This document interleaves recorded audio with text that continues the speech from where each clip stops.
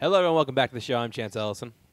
I'm Russell Howell. And this is Joe by Chance. Show we come and talk all things movies, television, news, sports, and all that good stuff.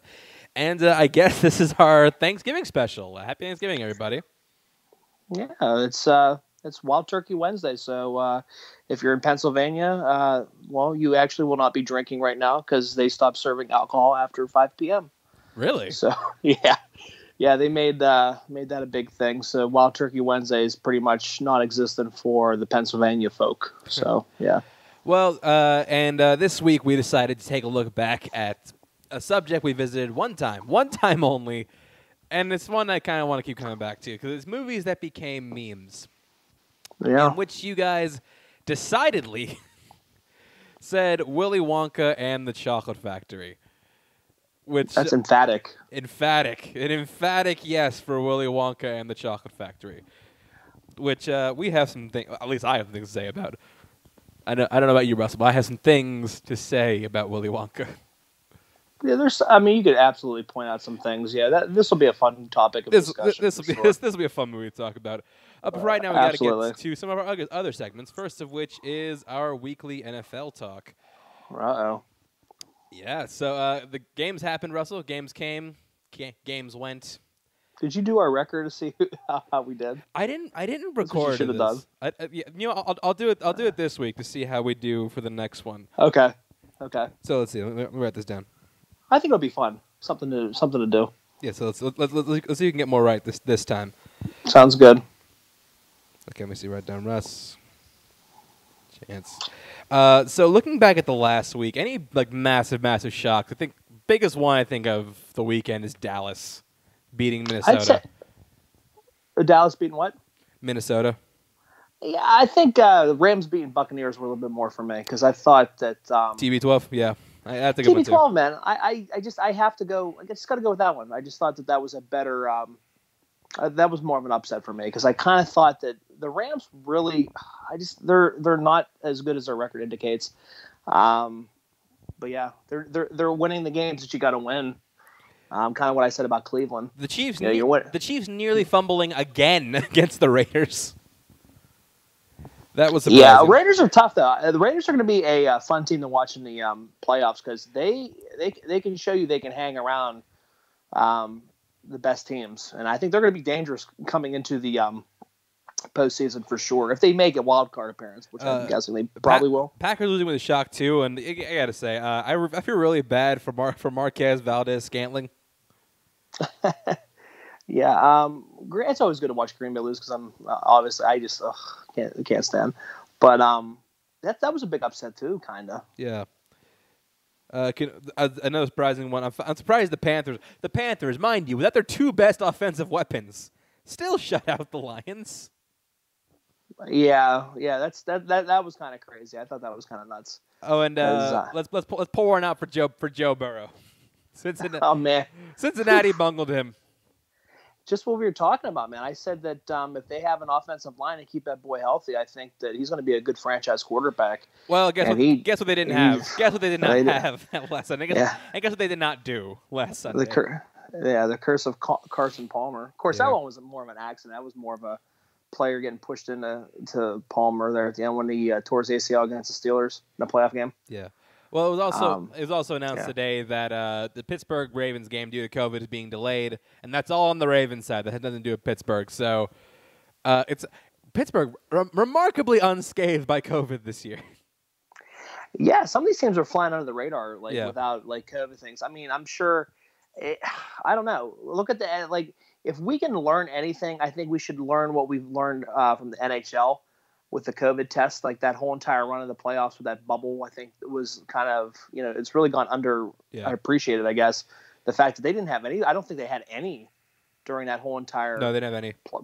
That playoff run. So I think whatever we did with that, I think was pretty good. I think NBA playoffs handled that pretty well too. NBA, though, the season itself handled well in general. Yeah. But yeah, so which we now have we now have to watch all the shitty teams play tomorrow on Thanksgiving.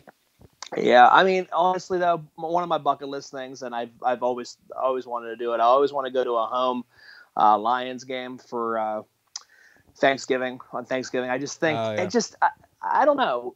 They've had so many good players come and go with that team. It's just kind of sad that they never got it all together. You know what I mean? All right, so looking ahead for next week, and we're gonna write this down this time. Texans Lions. I'm going Texans on this one. I'm gonna go the Lions. I put money on them. I put money on FanDuel on them to cover the spread, or they're getting points. I think.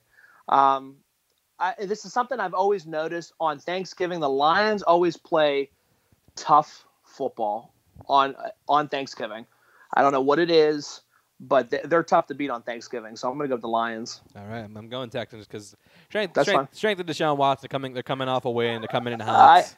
I get it, and this is one of these wins where this is the type of win. This is the type of game here where Detroit doesn't need it, but they can totally play spoiler, just for like a potential playoff rush with Houston. So I think for sure, I think they got this one. All right, Washington, Dallas. It's actually tough because they're having the same lineup they had with the last time against Washington, and they weren't facing Alex Smith last time. Yeah, and to they me, still again, got stopped. It's one of those things where you look at it and you always look at the home team. Dallas and Detroit always have, obviously, the home games. They always play tough. But I like Washington in this matchup just because of the fact of Alex Smith, the difference maker. I think he's really playing smart ball, 49ers smart ball when he was with Harbaugh. I think, he's throwing the ball really well. And they showed you that if he doesn't throw for like many, many yards, I think it's like under 150 yards or under 200 yards or something like that. He's like 15-3 or something like that. I was reading. Yeah. So I'm going to go with Washington on this one. I think they're going to get the W on Turkey Day. Honestly, I kind of agree. I'm leaning towards Washington, the football team coming out with the win. Honestly, because Dallas has not shown me anything else. They're a really, really bad team. I mean, but both. Neither are very good. Oh no, and that's the shit show that is the NFC East this year. And one of these teams, an NFC East team, is finally going to get the 4 wins. They all have 3, and they will be hosting a playoff game. Keep that in mind. One of them will be hosting a playoff game, and there'll be a 4 seed too, which is ridiculous. It's really sad. Yeah. Okay, moving on to Sunday football. We got Bills Chargers. This is definitely Bills, right? Yeah, I got Buffalo. I think just they're playing hard. San Diego has, I think, Bosa's out, their defensive player. I don't see why the Bills don't get back on the road here with a W here. Yeah, same thing. Plus, it's San Diego. San Diego's been an expert at fumbling games this year, so yeah, it's gonna be the Bills. Titans Colts. It's tough because I think that's a tough one because I think the Colts have a better defense, but the Titans have a much better offense. Yeah.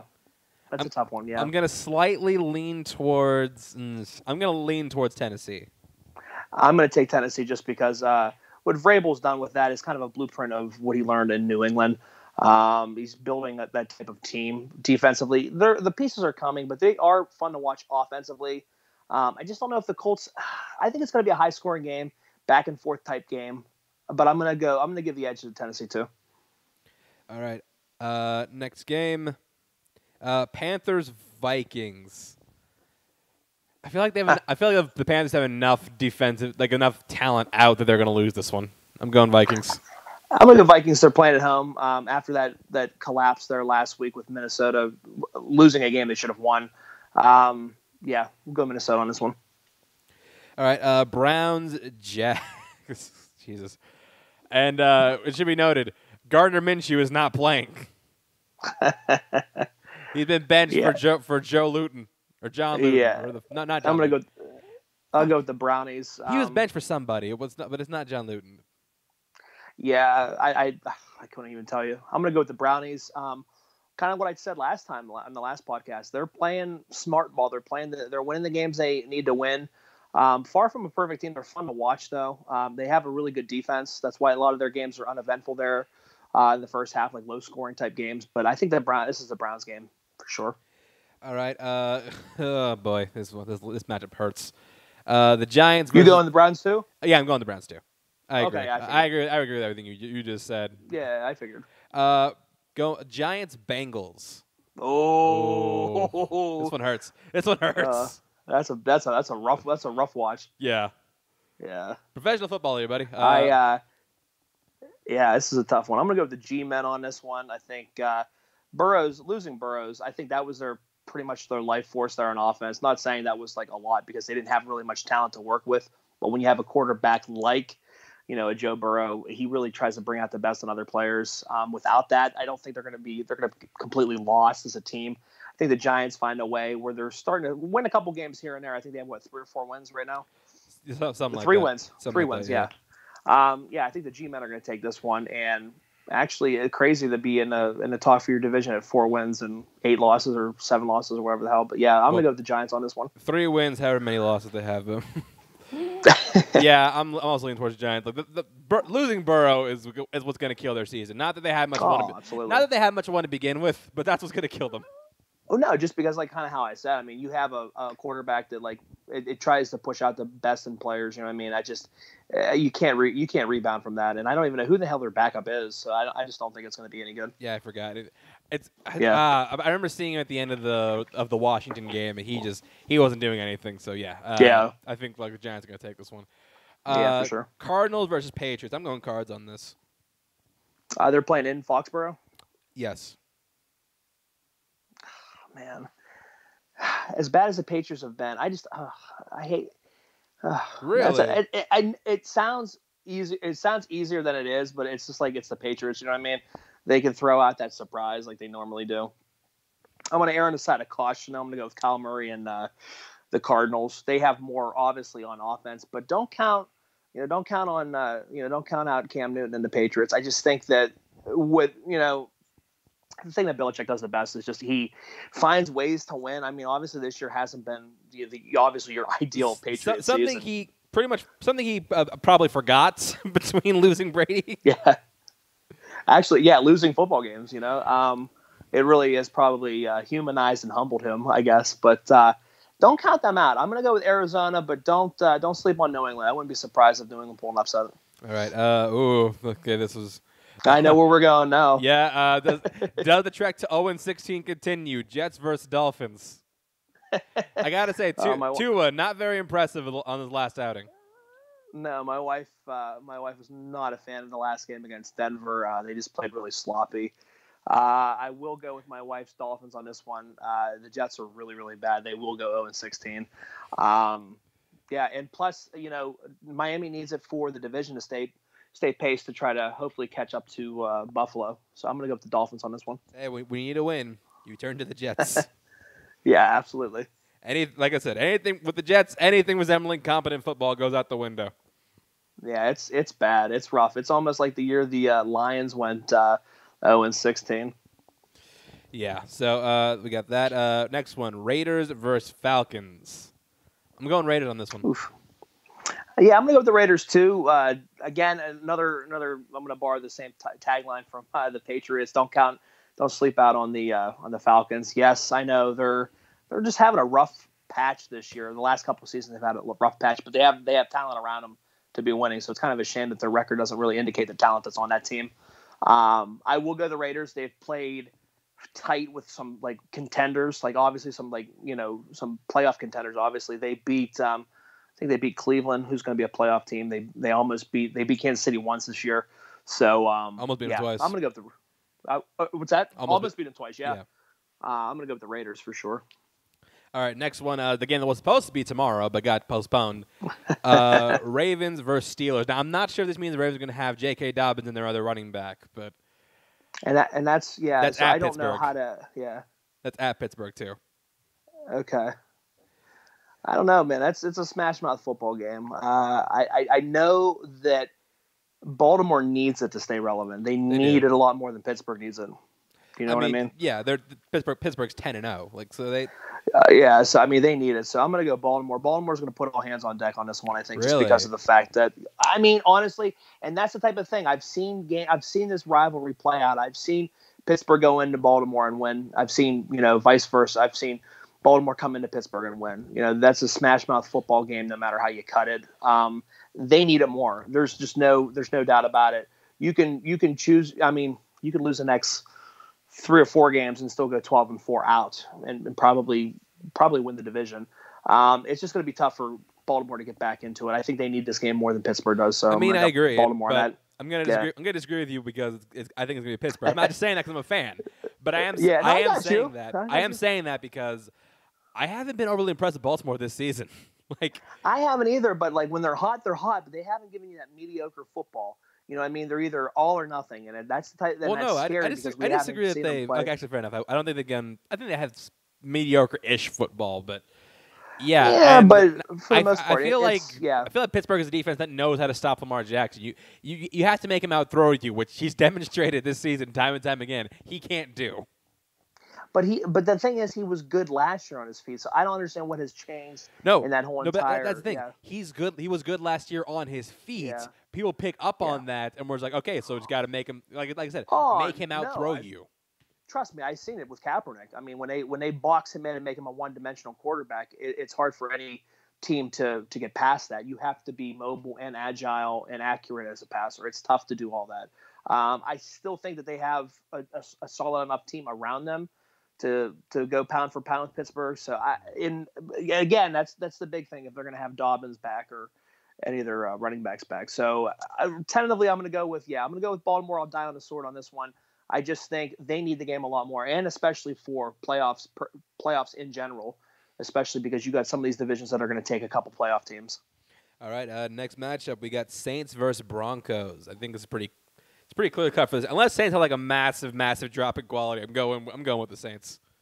Yeah, even as a backup quarterback, I think he could beat the Broncos. Oh, Taysom. That's right. Taysom Hill's still playing. Oh, yeah, you're still going to have Taysom, but it doesn't really matter because they need this game. I mean, New Orleans needs to keep pace. They need to keep, they're looking in the rearview mirror and see Tampa Bay. So to me, it's like I don't think the Saints drop a game like this.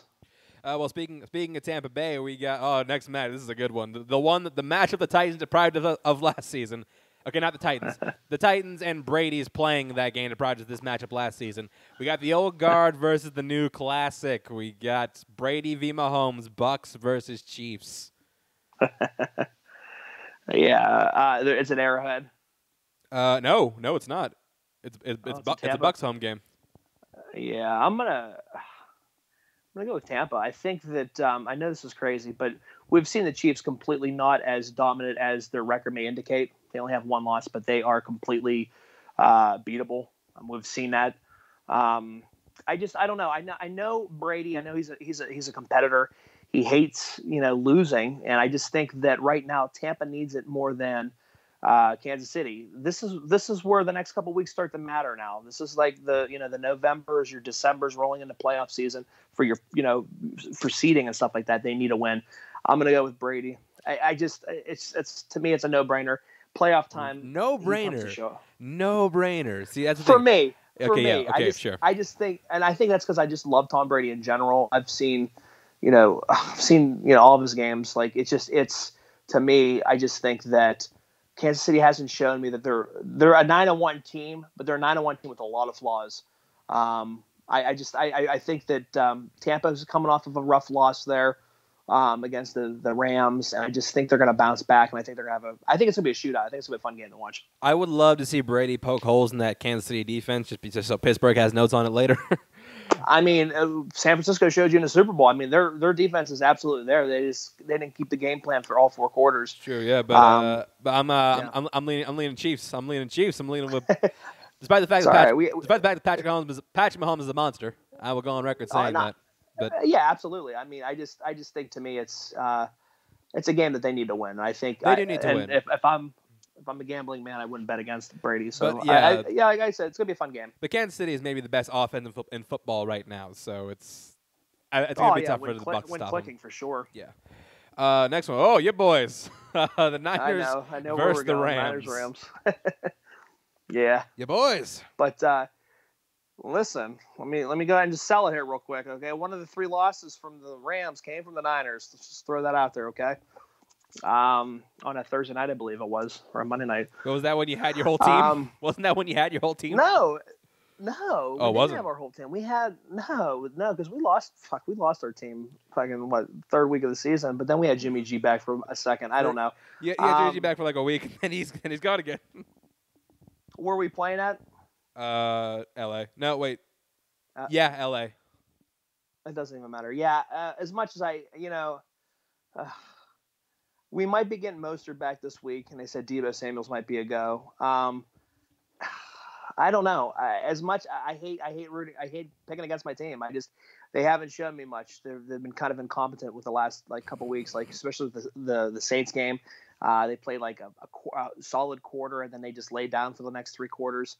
I'm gonna go with the Rams on this one. I hate picking against my team, but it's just I just haven't seen anything that showed me otherwise. You know what I mean? I've seen a flat San Francisco team the last couple weeks, so I'm gonna go with the Rams. Yeah, I'm leaning the same way. Now, next one we have Sunday Night Football, Bears versus Packers. I think for me, this is all going to come down to what Aaron Rodgers we get. This is true. Are we getting pissed off Aaron Rodgers or mildly irked Aaron Rodgers? Yeah, but the Bears have just gone south hard, man. They have. They opened up a nice little lead in the NFC North, I think, and they just completely tanked. They look bad. This is in Lambeau? This is, it is in Lambeau. It doesn't even matter because it's the same weather. Either that or in Soldier Field, the same thing. That's true. Yeah, so, I mean, it's going to be a tight game, I think, just because of the fact that those rivalry games are always tight. As much as, they're fun to watch because, I mean, I think that's one of the oldest rivalries right there. I think the Bears and the Packers. Probably. I'll go with the Pack on this one just because, again, they need to win it to try to stay relevant and then try to get a couple the top 2 seeds in the NFC. So I'm going to go with them because they got to keep pace with the Saints. So I'll probably end up going with the Packers on this one. Yeah, but I'm definitely going Packers too. Yeah. Hopefully Aaron Rodgers shows up to work that thing. I mean, it's the only thing that makes sense. I don't see. I can't see any other outcome. And last matchup of the week, Monday Night Football, Seahawks versus Eagles. I'm counting on the Seahawks to demolish the Eagles. I don't know about you. Yeah, I thought that again when the Niners played the Eagles, and I was wrong. Anyway, though, what a year! I'm done with football. But yeah, for sure, I'm gonna go Seattle. Is it baseball season yet? Please. College basketball started today. Good news. Can the NBA start again? Yeah, but no, I'm gonna go with Seahawks. I think that they're clicking right now. I think they're gonna probably win the NFC West. But we're taking 3 teams out of there, and I said that from day one, even with the Niners being in there, obviously, because obviously that's my squad. But I said we still have the best division of football. We're gonna take 3 teams from that division, so I think Seattle's gonna win this one. All right, so that's it for football talk this week. Back to movies and stuff like that. So actually, first of all, before we continue on doing anything, Russell, you actually watched a movie that I'm very high on from last year. Yeah, you did. I did. This is our watch list segment of the show. Yeah. I watched Waves. We had Queller and I had a match where we needed to do. They gave us a list of movies to watch, and Waves was on it, and we split 5 and 5. Usually is what we do. So I wanted to take Waves because I had been wanting to see that, so it gave me extra reason to watch it, and I enjoyed it a lot. Yeah. How'd you like it? Fantastic performance from Calvin Harrison Jr. He's excellent in the movie. Phenomenal. It's a heartbreaking film. You watch it and you see it. You see all this stuff unfold before your eyes. You feel bad when he gets that level 5 slap tear in his shoulder, and he's a wrestler, so he's you kind of depend on obviously your arms for that. He has big things going and future plans and dreams and stuff like that, and it's just kind of derailed. And then we see obviously all the stuff that happens after. And this movie kind of feels like a Full Metal Jacket type film, just because it feels like 2 movies in one. I think I think you maybe got that vibe too. No, I agree. I do agree. As a war movie, you know what I mean? Yeah. Just the 2 different types of movies. Well, yeah, there's a massive perspective shift after the halfway point. Yeah, for sure. Yeah, and that's exactly what Full Metal Jacket was. I always kind of call it the Full Metal Jacket type movie because it's just it's 2 noticeably different movies. You know what I mean? But I enjoyed it. I really did. It was one of those movies that really, you watch it damn, it can really sucker punch you in the stomach. You know what I mean? Just how quickly things can turn, just slightly. You know what I mean? Ever so gently, just like waves in the ocean. You know what I mean? I kind of see the symbolism there with the title and stuff like that. But I enjoyed this film. I knew I had to message you. I said, yeah, I'm watching this. And I knew you'd be excited about it because I had been talking about wanting to see it. I was glad to finally watch it. Highly recommended for the listeners for sure. You guys absolutely have to check this one out. Good performances. Sterling K. Brown is tremendous as well. Oh, I really think if they put like a bigger Oscar push behind it, he would have gotten a Best Supporting Actor nomination. Oh, dude, tremendous as that dad who pushes his son to the limit. He's so fucking. Yeah. I think he was on my top 20 performance, probably even top 5 performances of the last year. Definitely top 10. And I probably would have put Waves, and I would have probably pushed that a little bit harder had I seen it last year, because I really did enjoy that film, and you knew I would have liked that anyway. Great performances, and you know what I mean. Really good, unexpected storyline. I wasn't really expecting that because I didn't know too much going into it. Yeah, I didn't see where it was going at all. And... Oh no, I had no idea. I just assumed it was just like about family and like the struggles of family. But I mean, yeah, you see struggles, and it's like, wow. You see struggles, but not the ones you expect.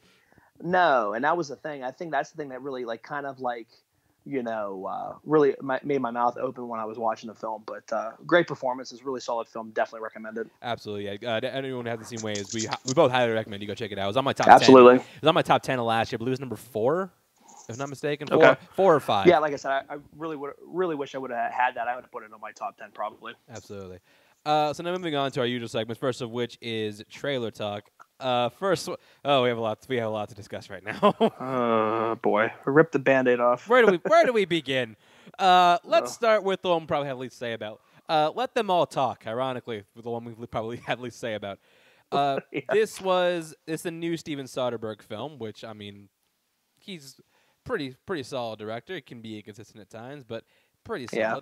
This one I thought was going to Netflix, but turns out no. This one's actually going to HBO Max. I'm not sure if distributors changed halfway through, but yeah, it's now landed at HBO Max. It stars Meryl Streep as an author who's trying to write a new book, but in order to get away, clear her mind, she goes on a trip with some of her friends and her nephew. The friends played by Candice Bergen and Diane Wiest, and the nephew played by Lucas Hedges. Gemma Chan's also in the movie. Russell, what do you think of the trailer for Let Them All Talk? Does not feel like a Soderbergh film watching it. It does not. It doesn't. It really doesn't. No. It wasn't. It didn't feel like it at all watching the trailers. Typical Meryl Streep performance. I think we're going to get a good solid performance out of her. Oscar nomination? Cast is pretty... Potentially, just because it's Meryl Streep. Just because it's Meryl Streep. Yes. Might as well get her 28th or whatever nominee. But yeah, solid cast. I think the film looks okay enough. I think it'll be okay. It's just one of those ones that didn't really excite me. It did. I was kind of just when I was done watching the trailer. But star-studded cast. It should be fun. Like I said, it has a potential with some Oscar nominations there, just because of who's surrounding it and the fact that you have Soderbergh directing it. So we shall see. Yeah. So I'm kind of like kind of in the middle with it. Yeah, so am I. I think that it's gonna. I think it's mixed, middle of the road. I mean, look, Soderbergh can be a great director when he delivers, but him delivering isn't always a guarantee now. So we'll see. We'll see how it goes. Let's start with the one that I'm really excited about before we get into everything else. One Night in Miami. This is a new movie coming to Amazon Prime Video. And it's all about one night in Miami, the potential one night in Miami, the fictional night in which Malcolm X, Muhammad Ali, Jim Brown, and Sam Cooke all got together in a hotel in Miami. I believe this would have been after the first time he beat Sonny Liston. I think, because he just won the title. I think so, yeah. It's based on a play basically about how all of them play into the civil rights issue at the time. Directed by Regina King in her first directorial debut. It's getting rave reviews. People I know who have seen it tell me it's amazing. I can't wait to see it. Yeah. Russell, what did you think of the trailer for One Night in Miami? Kind of what you were saying. I mean, it's the best out of the trailer bunch that we have. And kind of what you said, it's kind of interesting to see these different ideals collide with the whole entire civil rights movement. You know what I mean? With different views and stuff like that. Because you had a lot of these guys who were, obviously strong in the civil rights movement. Obviously, you have the Malcolm X, you have your, Muhammad Ali. Sam Cooke, I know obviously the singer, just don't know a whole lot about his viewpoints and stuff like that. And obviously you have the, notorious Black Panther, Jim Brown, very, very opinionated. So it's going to be kind of interesting to see this come into, into fruition in a film. But it looks fantastic. I mean, it really does. And yeah, I could see this movie getting some Oscar love for sure. Yeah, it got a cast that includes Leslie Odom Jr., Sam Cooke from Hamilton, Aldous Hodge, who I've been a big fan of for a very long time, as Jim Brown. You got newcomers like Eli Gore as Muhammad Ali, Kingsley Ben-Adir as Malcolm X, who, funny enough, actually played Obama in that Showtime series, The Comey Rule. Oh God, that's funny. Yeah, so I'm definitely looking forward to this. I think that it looks awesome. For sure. I can't wait to see it when it drops on Amazon on Christmas Day, 2020. Next trailer we're talking about. The Lex 3. Where do we begin? Let's start with this. Let's start with Chaos Walking. So Chaos Walking is an upcoming dystopian sci-fi film. It takes place in a world where basically everyone can see each other's thoughts. And Todd, the main character is Todd Hewitt, played by Tom Holland, who discovers Viola, played by Daisy Ridley, a mysterious girl crashed on the planet where women have all disappeared, and the men are affected, like I said, by the noise, a force that puts all thoughts on display at any time, which would lead to so many problems. Let's just be real. Yeah, absolutely. For sure. If anyone can see your thoughts at any given time, I think mankind will be at war with itself. Oh, yeah. They always say men think about sex all the time. It's like, well, there proof's in the pudding. Though that's why all the women are gone.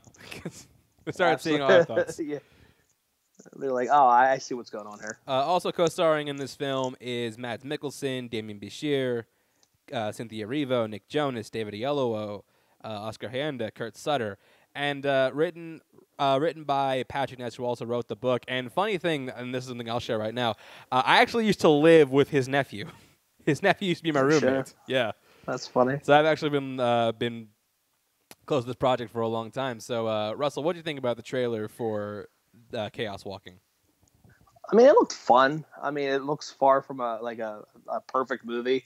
I mean, it does look fun though. I do want to see it just because I'm kind of curious about it. With Holland and Daisy Ridley together, I'm kind of curious to see how that's gonna play out on the screen. Anytime you have Mikkelsen's always a good, solid, supporting cast. Yeah. So that should be fun. And like I said, it looks okay. I mean, it's far from perfect. I don't know. I think it looks fun. I do want to see it though. I am curious to see it. I think it looks, like I said, far from perfect, but it looks fun. I think it looks interesting. I think the concept of it is fascinating. I want to see how this whole world plays out. It gets me interested in that. I want to see how relationship with animals plays out, because that seems like it's a big part in this trailer. Or in this movie, so I'm definitely curious about it, especially because we've been waiting for it for a long. This was really slated to come out in March of 2019, and then the rise 2 years late.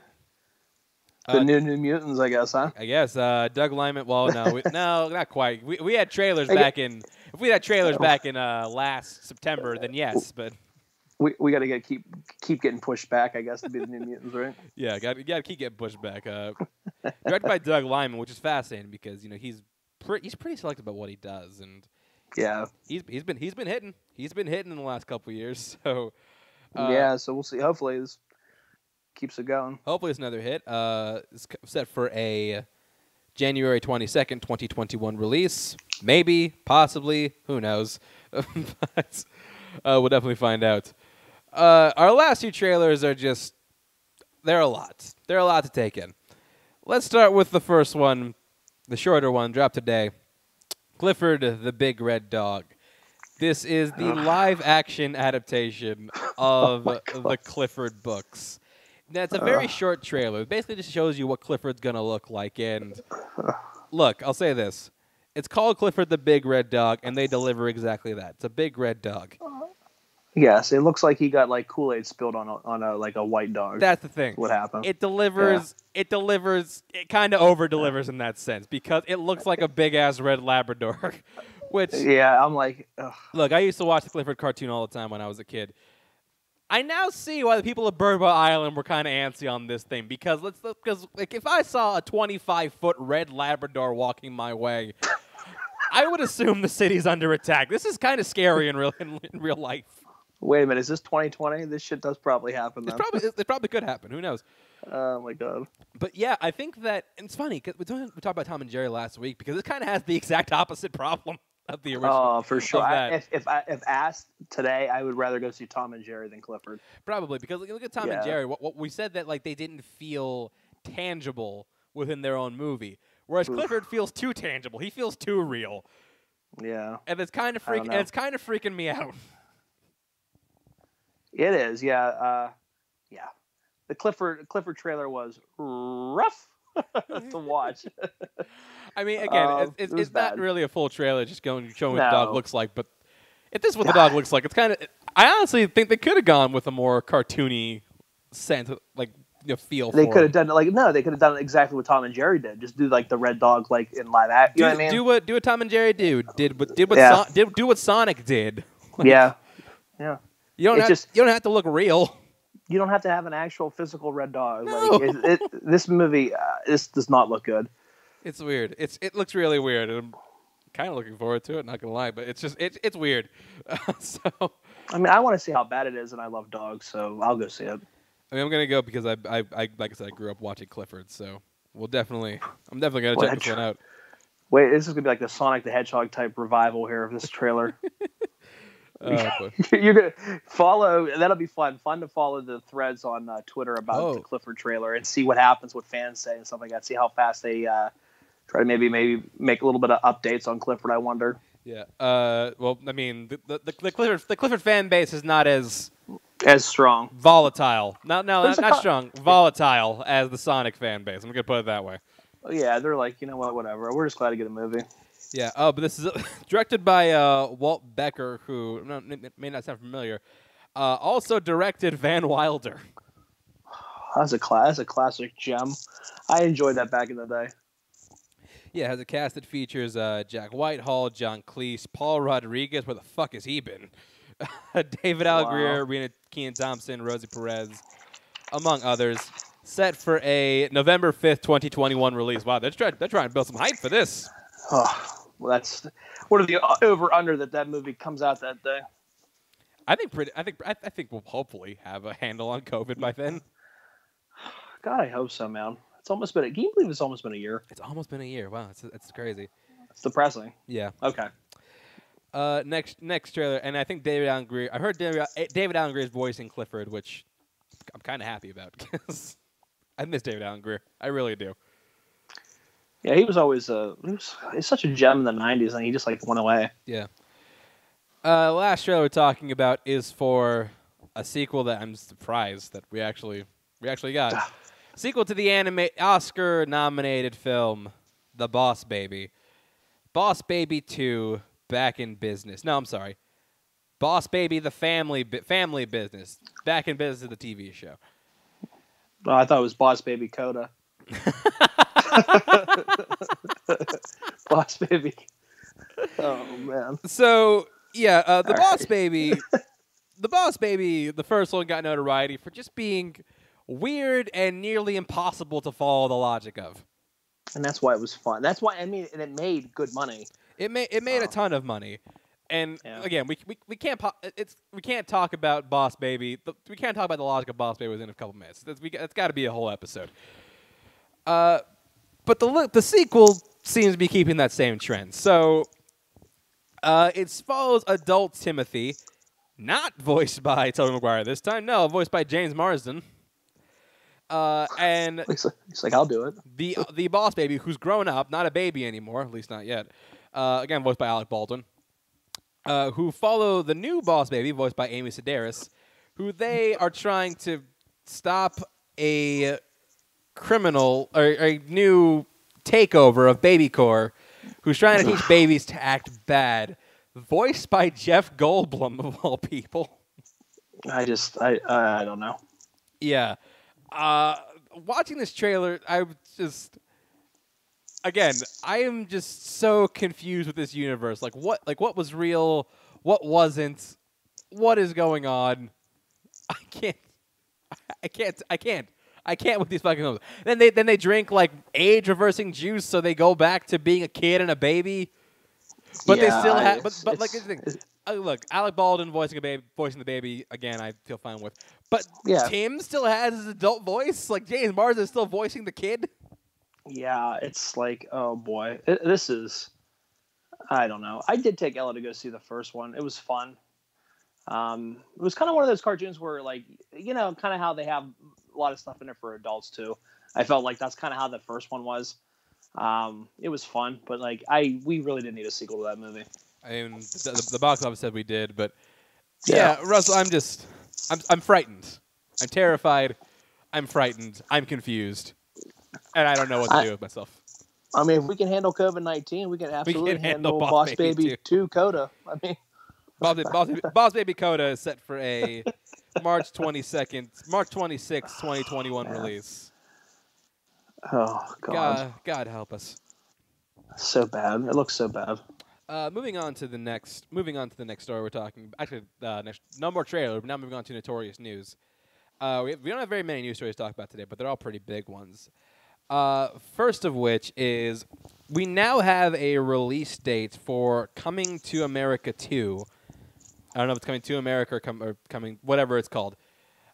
Oh, yes, it is called Coming to America. It's now as a release date. Coming a lot later than we thought it would. It's now set for a March 5th, 2021 release. The movie's already done though. Yeah, so they really don't have anything to do. Yeah, I don't know. I don't know if they're trying to like space out the original movies, or if they're trying to put a better marketing push behind it. That's what I'm thinking. Maybe just because hopefully we get a little idea of what the hell this post-COVID life. Hopefully soon. Maybe they're just trying to wait it out a little bit, kind of seeing. This now looks even dumber on Paramount because by this time they already have their own streaming service. Yeah, I don't know what they're thinking, but I mean that's the only thing I can think of is they're trying to make a little push for it when things go back to a moderate normal, I guess. But yeah, I mean I'm still looking forward to the movie because I love the original Coming to America. I know comedy sequels usually bite it. Usually. Yeah, Dumb and Dumber. Yeah. But Among Men, Caddyshack. Zoolander 2. Yeah, we just keep it going, there's a lot of them. Yeah, I'm apprehensive, but I was really impressed with what Craig Brewer did on Dolomite Is My Name, which from last year, which I adored. So yeah, we'll definitely see what comes of this, and when it comes out March 31st. And speaking of things going to streaming services, it was announced that we talked a couple weeks ago about how Disney has started a new branch to basically oversee what's going to theaters, what's going to Plus, and we're starting to see the effects of that now, because there are reports that they're talking inside Disney regarding 3 of their movies going to Plus, just skipping theaters altogether and going straight to Plus. Okay. One was a marquee. The 2 are kind of in development. One was a marquee. The 3 movies that are currently on the chopping block are Cruella, the feature film, the full-length feature film based on the Disney villain Cruella de Vil, starring Emma Stone, Pinocchio, who I'm not even sure who's working on this one at this point, and Peter Pan and Wendy. So, Russell, do you think that these are good candidates to go to Plus? Yeah, I mean, I think those are all perfect choices because it seems like, how many Peter Pan movies we've had. So, to me, the interest level on that one is not as high. Cruella, I think, would probably be something more I would probably be interested in just because it's kind of a new kind of exploration of Cruella de Vil. You know what I mean? I think Emma Stone's a good choice. So I think that would be kind of interesting. And then the Pinocchio we've seen done before, too. So it's kind of like, it makes sense that these are going to be the type of films that you have on there. You know what I mean? So I think they all kind of make sense. Yeah, I mean, I do think that I think they're all safe bets to go with. Yeah, especially Peter Pan and Pinocchio because we've seen for sure. God, how many versions? Yeah. Cruella is the only one I could see making like a big splash in theaters. And that's what I was trying to say with that one. I think it's a different idea. And on top of the fact, Emma Stone is an A-list actress. I mean, you could say that easily now. I think because winning an Oscar and just being in a lot of the movies that we've come to know and love. I just think that I could see the thing totally being in the theater. But I think right now they're just going to play on the errant side of caution because they don't know really when normal is going to happen again. So, like I said, these three are perfect candidates, I think, for streaming. Next piece you're talking about is I love this one. Scream 5 is they've started filming, and we have a brand new title. Russell, you know what it is? What would that be? It's Scream. I did hear that. Yeah. Because Scream 5 is now being called just Scream because it's not gonna cause any confusion. Worked wonders for Halloween. I don't get. I don't understand why we can't just call it Scream 5. You had the opportunity to make the 5 an S, and you didn't take it. It's right there. Yeah, I mean, 5 cream. It's right there. Yeah, five cream. There you go. 5 cream, man. I'm telling you, we had it. We had it, but it's filming. It's underway. And I can kind of talk about this during the passing weeks, but what's your excitement level for Scream 3 now that we know that it is a thing that is happening? I love Scream. I love the Scream movies, minus I think the third one's probably the weakest out of the 4. Agreed. I don't know. I get it. Try to introduce it to a different generation. I get that because we are almost 25 years removed from that movie, and we will be, I think, when the time it comes out in 2021, right? Yeah. Which is crazy. I remember seeing that in the theater when it first came out. I mean, I'm so excited to see it. I did watch the TV show on MTV. My level of interest, I mean, I've always liked Ghostface Killer. I've always liked that whole entire, just the horror genre in general, and just its revitalization of that genre what Wes Craven did in '96 with the film, and just really kind of shaking things up in the late '90s there because we didn't have really many original ideas for horror movies in the '90s. '90s kind of dragged, I think, in horror. In a horror movie, I mean, if you look at the decades, especially the late '90s. Yeah, because we're going into the late '90s with the same type of shit. You know what I mean? Like you had your alien possession type things, I love The Faculty, but you have little movies like that. You know what I mean? The horror genre was just kind of in a whole disarray. But I am looking forward to this for sure. I love Scream, and it'll be kind of cool to see what they do. I hope. Again, when we're going in to see Scream 4, we're kind of worried about who out of the original OGs are they going to kill. They didn't kill anybody. Spoiler, but you guys have had almost 6 or 7 years, I think, to see that. Or is it almost 10? It's almost 10, isn't it? Jesus. Didn't it come out in 11? Or no? It came out in 11, yeah. 11, yeah. Did it? Oh, Jesus. Okay, wow. I can't believe it's been that long. Wow. But yeah, so to me, I'm kind of curious who I feel like they're going to kill somebody in this one. I just hope it's not Sydney. I just think she's just such an important female protagonist, especially for film in general. You know what I mean?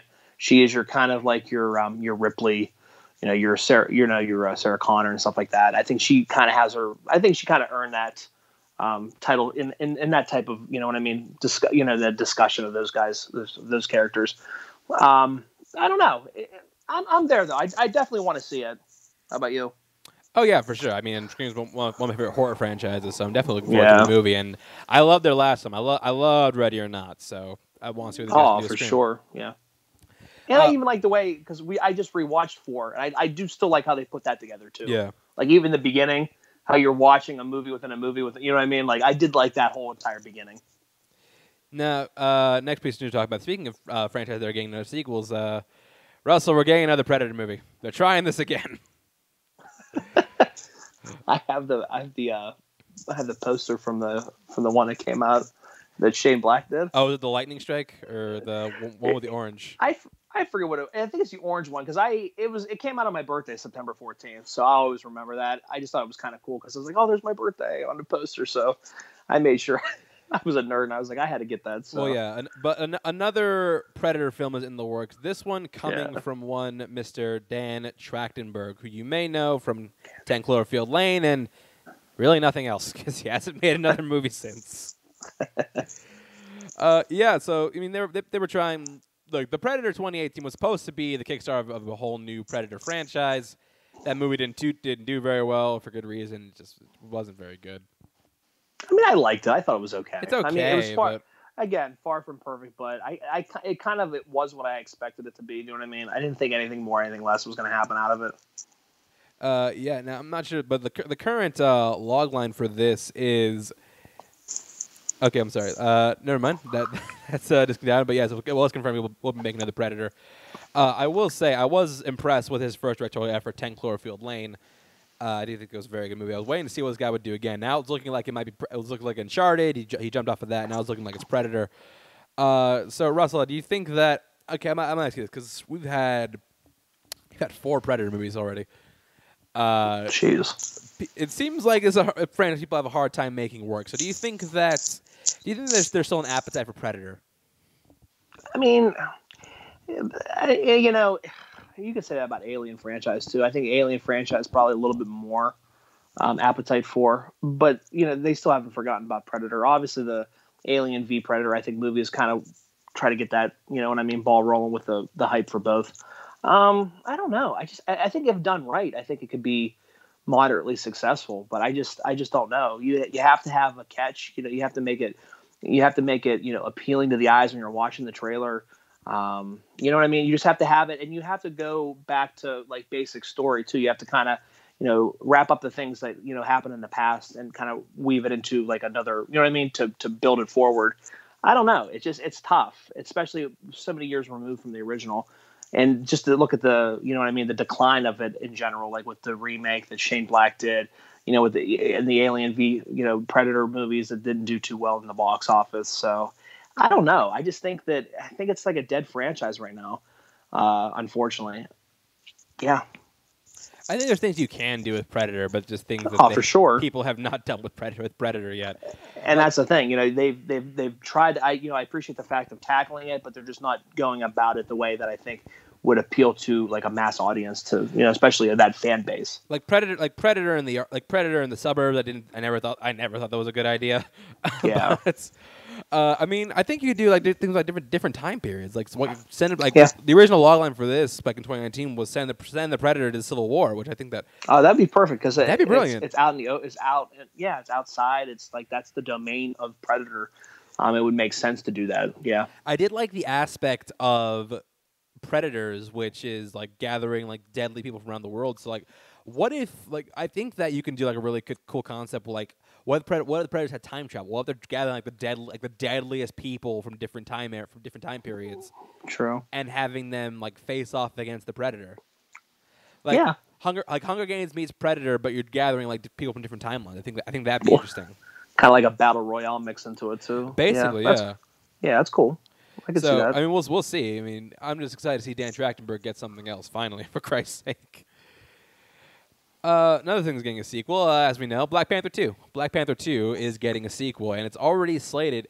It's slated to start filming in July, which tells me that May 22nd, 2022 release date is not going anywhere, despite the fact that we all thought it would. And like I said, they've already been sure there's going to be no CG Chadwick Boseman. So the question is, like, what is it they have planned?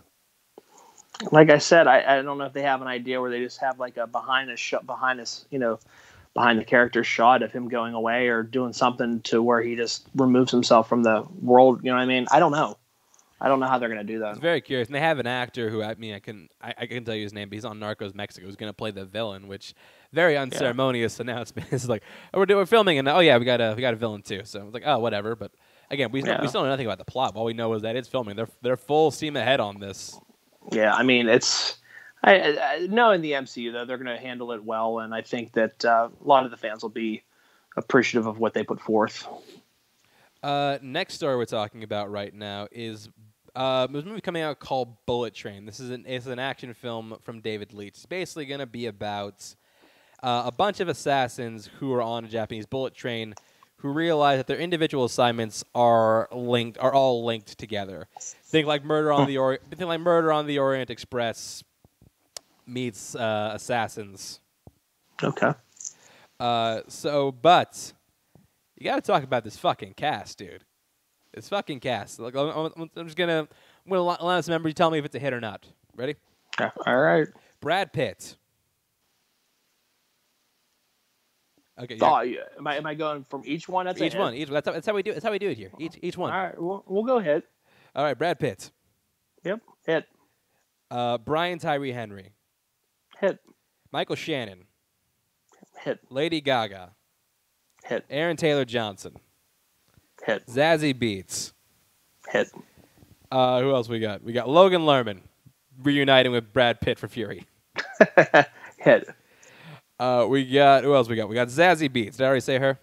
Yeah, she was a hit. We got Masioka, which is a hit if you like heroes. Okay. And that's about it. We got this cast for this. I guess Joey King too, but whatever. Yeah, we got this cast. You hear that? You hear my only apprehension about this is David Leitch, who hasn't really impressed me that much as a director. I mean, I love it. Yeah. I love what he did with John Wick, but his solo stuff, not super great. But Russell, you hear that premise? You hear this cast? Are you at least intrigued for this movie? Oh, I am. Yeah, like kind of what you said with a Murder on the Orient Express assassin type mesh. I mean, anytime you put that type of, the storyline together, it's intriguing, especially with a cast like that. It's a pretty solid cast. It sounds fun, so I think that'll be like one of those type of fun films. So yeah, I'm on board. I'm on board too. I think this sounds really great. But now the last piece of news we're talking about today, and this is the biggest news to drop in the past week.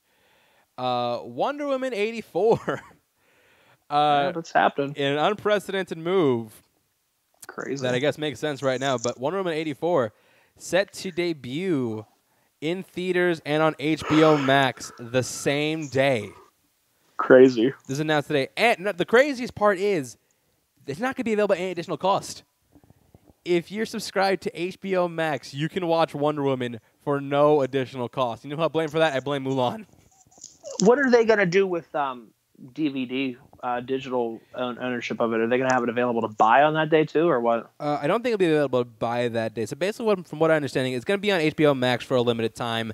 Then it's going to leave, not come back for a while. In that time, it'll probably go on VOD, or it'll be available for rent and purchase, and then probably on physical. Okay. But yeah, I think of the COVID casualties from movies, it's a big one. This is easily the biggest, I think. For sure, just because of all the money they put into it, on top of the fact that it was Wonder Woman.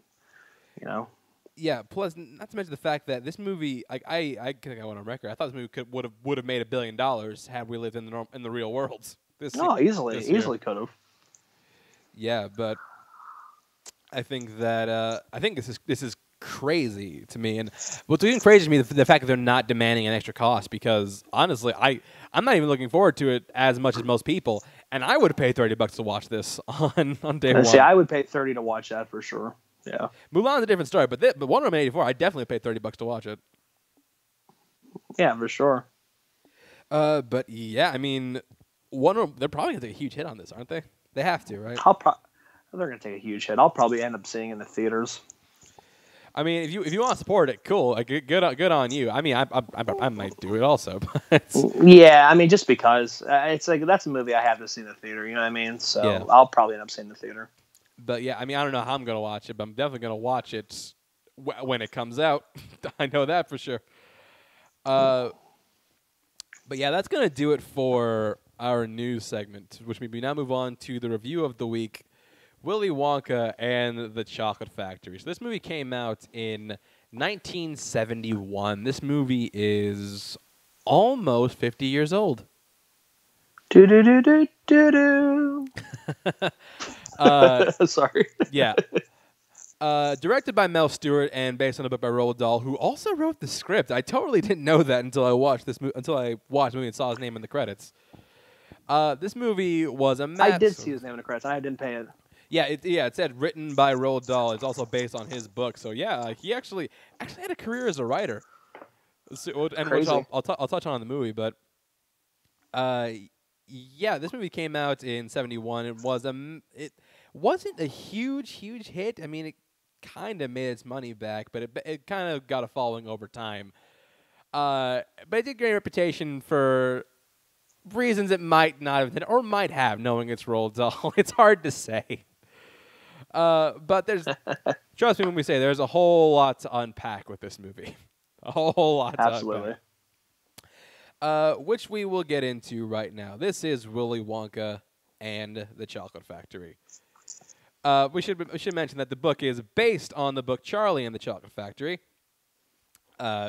and which is a good read. Which is a great read, but ironically enough, even though the title is different, it's actually not about Willy Wonka. Charlie is still the main character, which leads to some funny things when we talk about Charlie Chocolate Factory, which I do want to talk about after watching this, and we'll get to it later in the review. So we started off with the credits, and honestly, right off the bat, this movie makes Candy look sexy. Oh, absolutely. The opening's the beautiful, meticulous way the chocolate's being swirled. It's getting the taste buds. You can really just taste the chocolate in your mouth when you're watching this. Like, people who don't know me, like, I love candy. I really do. Like, and I kind of think this movie is where that, like, the genesis of my love for candy came from. Because, I mean, look at this. It's like borderline erotica. It really is, for sure. Yeah. Like, I think it's, like, physically impossible to watch this without some candy nearby. Unless you're diabetic, which thankfully I am not. Yeah, you have problems if you are diabetic for sure. But yeah, it's a great opening. Yeah. We then cut to the candy shop Figglegoobers, where he is unveiling a new Wonka invention, the Scrum-Diddly-Umptious bar. And that's where we cut into our first musical number of the movie, The Candyman, which I do love. I do love this song, but he has a weird business practice, this guy. Yeah, he's giving away all the product. He's giving. I always thought he was like a crack dealer or like a drug dealer. Who's like, oh, your first taste is free, and that's how he hooks you. I'm like, I watched all the stuff he gave away. I was like, dude, you gave away a bunch of like candy, like legit. I mean, in this world, candy is like the number one source of commerce. So I guess he has some to spare. I guess, I don't know.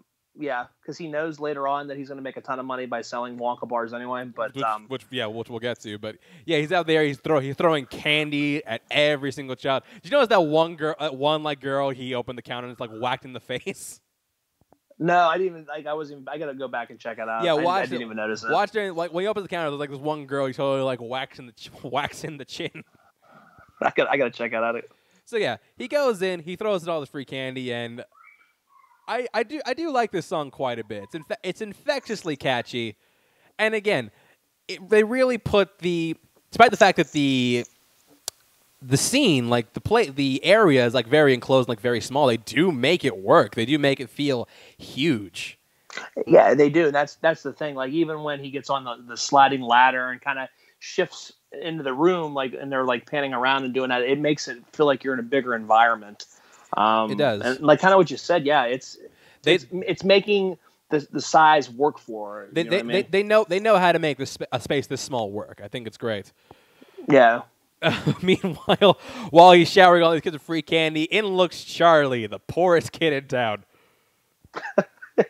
He's that kid. He's played by Peter Ostrum, who I think is actually very good in this movie. Probably one of the better younger actor performances I've seen. And I think that the fact that he feels so genuine in his performance. He does, and like it's hard to you cannot root against this kid. No, you can't. He feels genuine. Person. Like he's sincere, but I also think that he is selfish. Like there's times where he is selfish. He does think about like his own self-interest. He does get upset at points. I do think it's a very important thing for a kid like this, or for a character like this. But to me, it's like. But to me, I can see where he's getting mad at because, like, even when he's eating cabbage and water and stuff like that, the same thing over and over and over again. You know, I'm tired of being poor. I want to change. You know, you want to change that dynamic. You want to change that scenery. You know what I mean? You've played it enough. You have like the hand-me-down clothes. You know what I mean? They're not the new stuff like everybody else has. So you feel bad for the kid. You do, and like Peter Ostrum does like a really good job of getting you to identify with this character. I think he did a wonderful job. I think he's great, and I believe this was the only movie he ever. I think this was the only movie he ever made. Yeah, you never really saw him after. Like, never wasn't like a Peter Billingsley type character. No, not really. I mean, Peter Billingsley did other stuff, even aside from like acting. He did like producing, like directing stuff.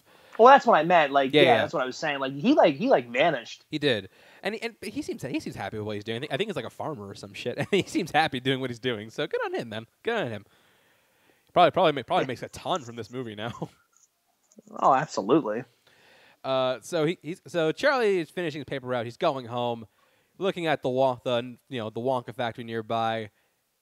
Meanwhile, out comes this like dude with a cart full of knives, and just like, what the fuck? He's like, oh yes, the bell tolls. Yeah. No one ever goes in. No one ever comes out. It's like, is he a butcher? Or is he going to like hostel? Like, does he? Is he like chopping people up or something like that? It's super creepy. That's the thing. He comes in, he says all this shit about the chocolate factory, then he leaves, and we never see him again. He reminds me of the old man in Home Alone with the shovel. He does. Like that you got to get that creepy dude. You got to get that creepy dude in there. You got to get that creepy dude shot. Yeah. He reminded me a bit of Christopher Plummer. Was it just me? Yeah, I can see it, but totally off. But yeah, he looks like him. It's like, is that Christopher Plummer? Did they manage to get him? But it's such a beautiful nighttime shot of the Wonka factory, though. Oh, it is. Like they something that the movie does really well is they know how to build up to Wonka. Like the build up to Wonka is done incredibly well. Oh, for sure. Just that you hear all these stories about this magician, this guy, and like they keep talking it up, and they're giving away tickets to meet this guy and meet his factory. Like it's like, oh my god, for sure. It sets that table, man. It really gets you to want to hurry up and get in there. You're like, come on, let's just get these tickets already. You know what I mean? Yeah. So for sure. Yeah, we'll get to it in a second. But so Charlie goes home. And he sees that his family is there, single mother, and his 4 grandparents who all lived in one bed. Like every kid had. Oh my god! That had to be. I was like laughing because I was thinking about. I'm like, God, that'd be so absolutely uncomfortable to just sleep in that type of dynamic. It's uncomfortable. It's probably unsanitary. Oh, absolutely. And the thing, all these people have to eat is cabbage water, so it probably doesn't smell very good. No, when they're celebrating about it, like a loaf of bread that Charlie brings home as a banquet, definitely a poor family. And you feel bad because it's like you want more for the character. Yeah, you just do. You just do. So and again, like he's a genuine kid. Like he's like, oh, I bought this bread I bought this bread for the family. I gave here's money from my mama, and Uncle Joe here's money for you can buy tobacco. It's like, yeah, dude. It's like Grandpa Joe should be collecting SSI. Yeah, where's your Social Security? Where'd you fuck up in life?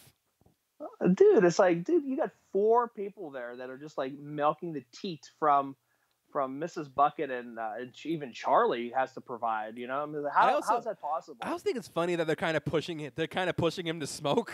It's just like 1 pipe a day is not going to kill you. Yeah, like 1 pipe a day. And that's only 365 pipes for those counting. That would never be in a movie today. They would never encourage a character to buy tobacco. But here's the thing, though. You get the genuine quality that Charlie has. You do. You want he's like it's a hobby that he has, something he enjoys doing. It's like, well, here, I've earned money. I want to take care of it. I want to provide. Yeah. So it's cute. I get it. Like how you said, they obviously wouldn't do that now just because of the fact. I mean, it's promoting smoking. You know what I mean? Yeah. So basically, on that night, Grandpa Joe and Charlie are talking, and the two of them, they have a really good dynamic together. I can't say this is for sure, but it kind of feels like Doc and Marty's dynamic kind of based on these two. No, it absolutely does. I don't know if that was Bob Gale and Robert Zemeckis' inspiration for Doc and Marty, but it feels like it could have been. I mean, they're pals. Like they're related. I mean, obviously the characters in Back to the Future are not related, but these guys are related, and you feel it. You feel the old guy who's been around the block and been there trying to pass down knowledge and stuff to the young kid who's like just very eager to learn, eager to just help and just be a good person. It works. Their relationship works. Yeah.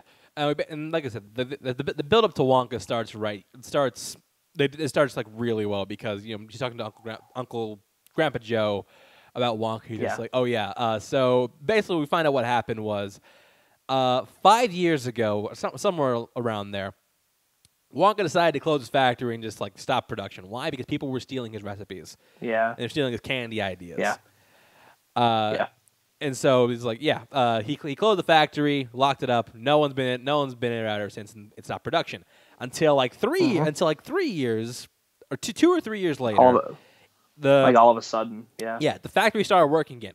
thing is, nobody went in, and nobody went in, nobody continues to go in, and nobody ever came out. So it's like, what is happening? Because things are working in there. Obviously, we know, like, obviously Oompa Loompas, but he, like, when you're watching it, you don't know. You know what I mean? Don't. You're putting Yeah. it together, like, what is going? Yeah. Yeah. That's the mysterious quality that kind of how you said the build up. It's that mystery quality of this guy, of this figure, you know? Yeah, we then get to Charlie's school, and honestly, what is maybe my favorite side character in this entire movie, his teacher. Professor, yeah. I love this guy. What's his name? Turkentine or something like that?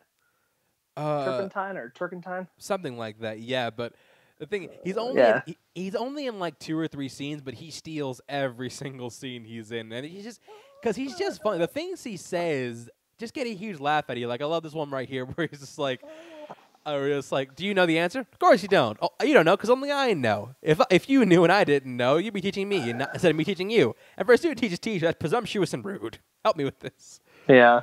Or my favorite one is when he has. My favorite one is when he has later, where he's just like, I decided to shift our schedule. Our test takes place on Friday, and what we learned during the week will now take place on Monday before we've learned it. Not that it matters because it's Tuesday and life is meaningless. Yeah. It's fun. And then I even like later on down, and we'll talk about that obviously, but like when they're doing the percentages and like candy bars that the kids have consumed or whatever. Oh, I can't figure out just 2, so let's do 200. It's like, Charlie, he's trying to help you out. Just play along with it. I had 200, right? Yeah, no, yeah, I love this guy. He's basically like your stereotypical British dandy professor, but I think he's hilarious. Oh, to the T, man. Totally British. Yeah. So this is where we get the big news. It turns out Wonka is opening his factory to people. 5 people in particular. And the only way to get in is he's hidden golden tickets in 5 Wonka bars that are sent all over the world. You find one of those golden tickets, you're good, man. You can come in the factory and you have a chance to win a lifetime supply of chocolate. I just love how the news stations treat this so serious. Oh my God, yeah, this is the biggest news on the planet. That's why I said. Yeah, you thought the OJ case. OJ case was huge news. You know what I mean? This they got nothing. shit on OJ. OJ ain't got shit on this. Oh my God, this is a way of life for these people, man. Like I said, I'm pretty sure in this world, candy is the number one source of commerce. It has to be, or else this wouldn't be such big news. Yeah, I mean, like nobody else would. Like, who gives a shit? Like, but here it's like it. But that's the thing; it draws you in because of this, though. You know what I mean? That's the mystery of this film. Yeah. So yeah, that's the plan. 5 golden tickets all over the world, and this has to be, man. If you have stock in Wonka, which maybe I don't think you do. I don't think you can because, like I said, nobody knows how this factory works. So how can you have stock? How can you have a board? How can you have a chairman? It doesn't matter. But like this would be like the greatest like stock strategy of all time. Oh my God, people be buying out the ass. Oh yeah, and like the people that were like the silent partners that didn't know about it had it. They're like, shit, like we didn't even know, like we could have sold it. You know what I mean? At that peak, and yeah. And we see that people are taking this shit not just seriously, deadly seriously. Yeah, like I'm talking like shopping carts full of candy bars, which got to be way expensive. Even if they're a couple bucks, you figure these people are spending hundreds of thousands of dollars on chocolate. Oh, it has to be. But like the entire like first half of this movie is just the search for these golden tickets. And I think that a strength that really shines is it's Roald Dahl's writing, man, because he has a really twisted sense of humor. Like there's one scene like right here where a guy is talking to his therapist. And he's like talking about like how his dreams feel real. Like he's basically hitting the fact that he's schizophrenic. Yeah, but he's like, definitely schizophrenic. I had a dream where someone told me where to find the location of the golden tickets. He's like, wait, where? He's like, what does it matter? No, shut up. Where are the golden tickets? Again, and then that's just to show you that it's a way of life. I mean, it's like a way of life. This whole Wonka craze. It's crazy that how you see little scenes like that, and even later on during the scene, the same thing that Dahl probably did with the whole husband negotiation. Oh yeah, let's talk about that now. Yeah. So what happens is like there's a woman who's on the phone. Her husband has been abducted. He's being held for ransom. Yeah. And they're just asking him, just like whatever they want, I'll give it to him. He's like, what do they want? The kidnappers call them, like, what do they want? They want your last case of Wonka bars. And again, how serious this is, though. Like, how serious, like, they're listening in on the tapes of the phone calls and stuff like that. Like, how serious everything is. And they're just like, what? Like, lady, it's your husband's wife for your last case of Wonka bars. Yeah. Can I think on it? How long have they get over? It's unbelievable. That couple never comes back. We don't know what happened to their husband. For all we know, they did kill him. Yeah, it's funny. It's something completely off the beaten path that you know what I mean? It's one of those things that come out of right field. Yeah, which really, it kind of encapsulates Dahl's writing in a nutshell. Like, as his books, like they were for kids, but they weren't like afraid of having like this like dark undertone to them. Yeah, hence the ferry ride boat. Which we'll get to that. We'll hit that.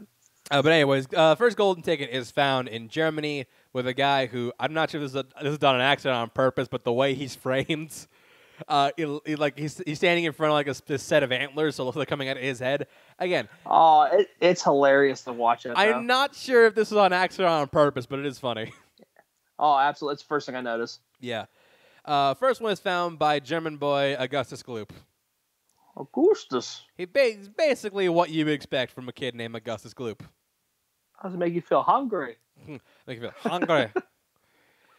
Well, this was obesity in the 70s. Oh my Lord! I love when they're interviewing the dad and he bites the microphone. Yeah. I always think that was funny. That was funny. But coming to the next day, it's Charlie's birthday, and he gets the grand present of a scarf. Woohoo! There'd be a hell of a lot more than that in there. Yeah, but he also gets a Wonka bar. So he's like, oh, is this going to be the golden ticket? He opens it, and he's just like, I got it. I got it. Ah, fooled you, didn't I? You really thought I had it, didn't you? Well, yeah, you were fucking excited. Yeah, no fucking shit, you little bastard. You can't do shit like that. Yeah. We then cut to the next location, the next golden ticket finder, Veruca Salt, who is, Satan. The worst. Yeah, she's the worst. So basically, man, she just stone cold cheats to find this ticket. Her dad owns a peanut distributor or something like that. He owns a peanut factory. Yeah, and he's paying his workers to open boxes of Wonka bars. Yeah, like, literally. Yeah, he said open bars of Wonka, which is a vile waste of chocolate, and I want to cry looking at it. But my thing is, how much money are you making to be able to do that? Like peanuts, really? Yeah, like I get peanuts are like a very big industry, but are they this big? Yeah, I mean, because he's spending buku bucks to find that ticket. Yeah, he's got like tons of cases, but. And I also do got to give credit to the actress who plays Veruca Salt, the kid, because she is excellent to a fault. She kind of reminds me of like a mini. Again, you wouldn't get this, but like from Harry Potter fans, a mini Dolores Umbridge, someone who's just plays this so unlikable that if you saw this kid in real life, you would drop kick her in the throat.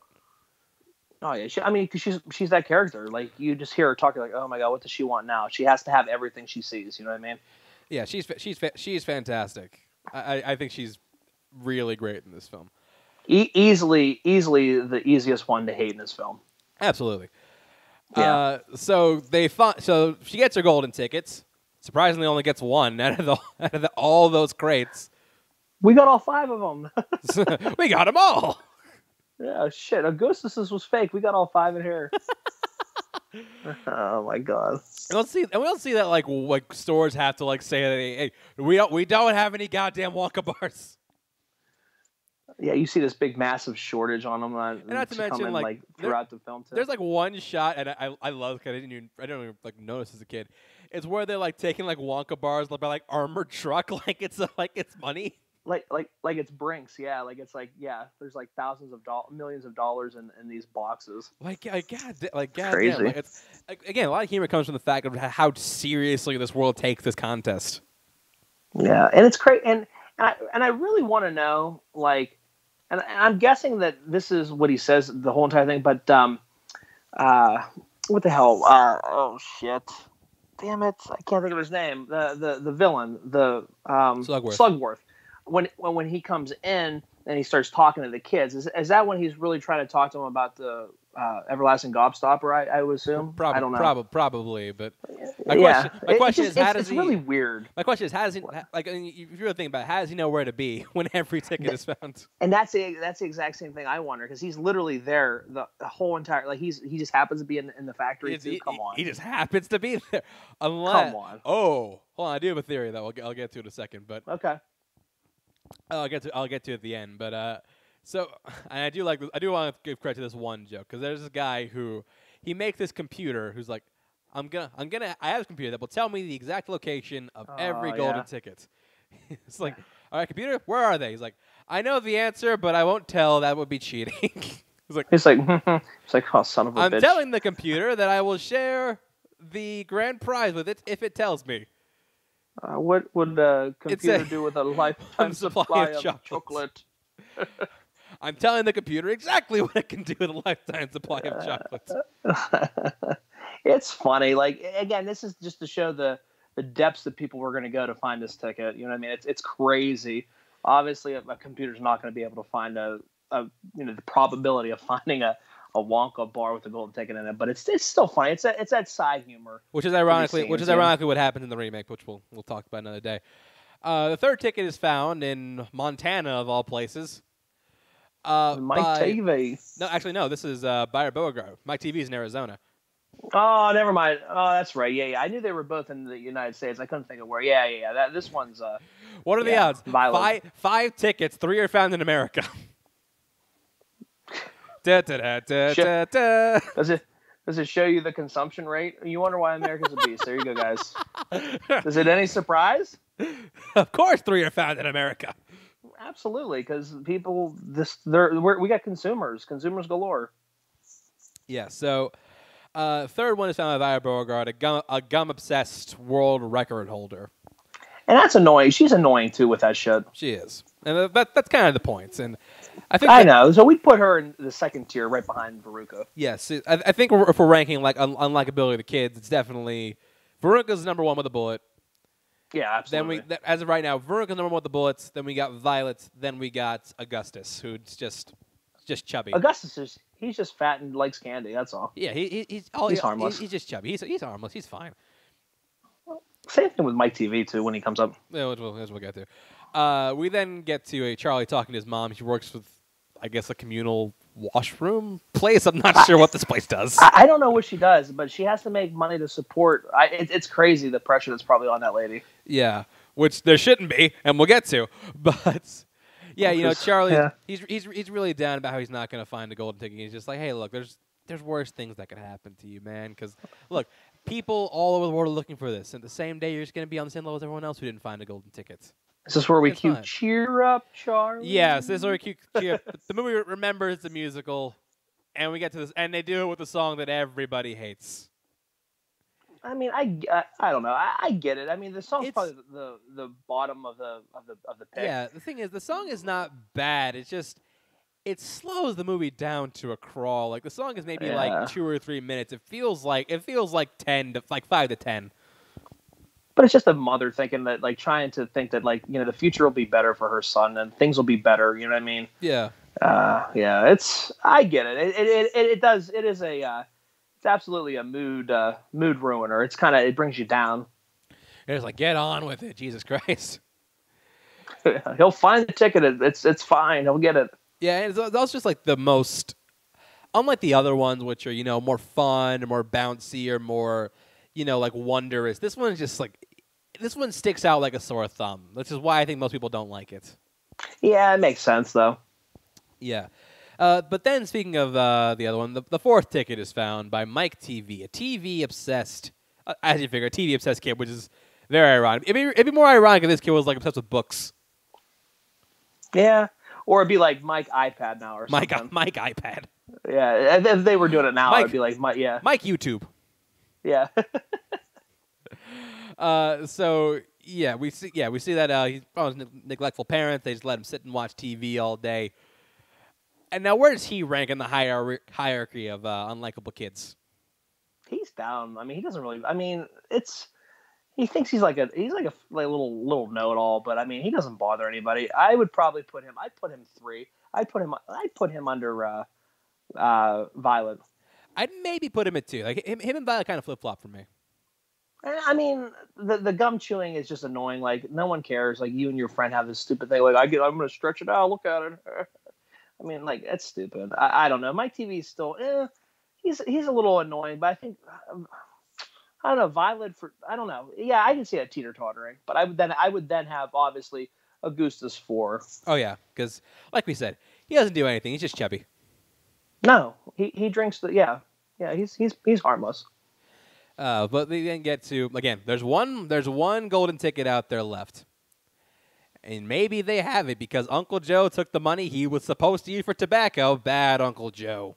You're supposed to be smoking. What the hell are you doing? You gotta be smoking that pipe, boy. And he used it to buy a Wonka bar for Charlie. They got it. Could this be? But I see. But good.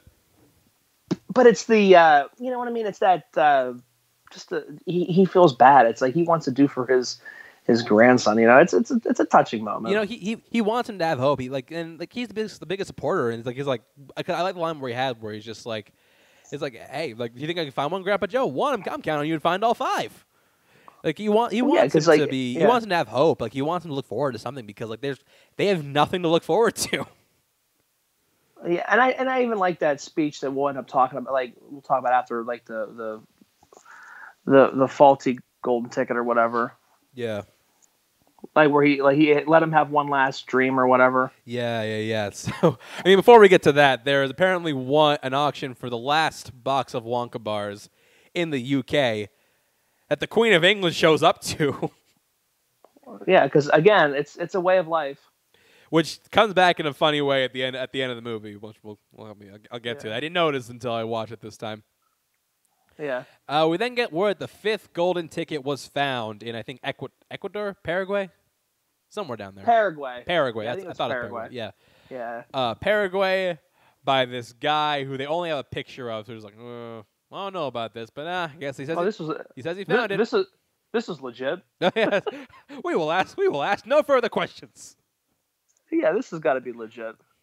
Yeah, so like they see her, like, well, that's it. The race is over. That was a fun couple days. Yeah, it took a couple days to find all these things.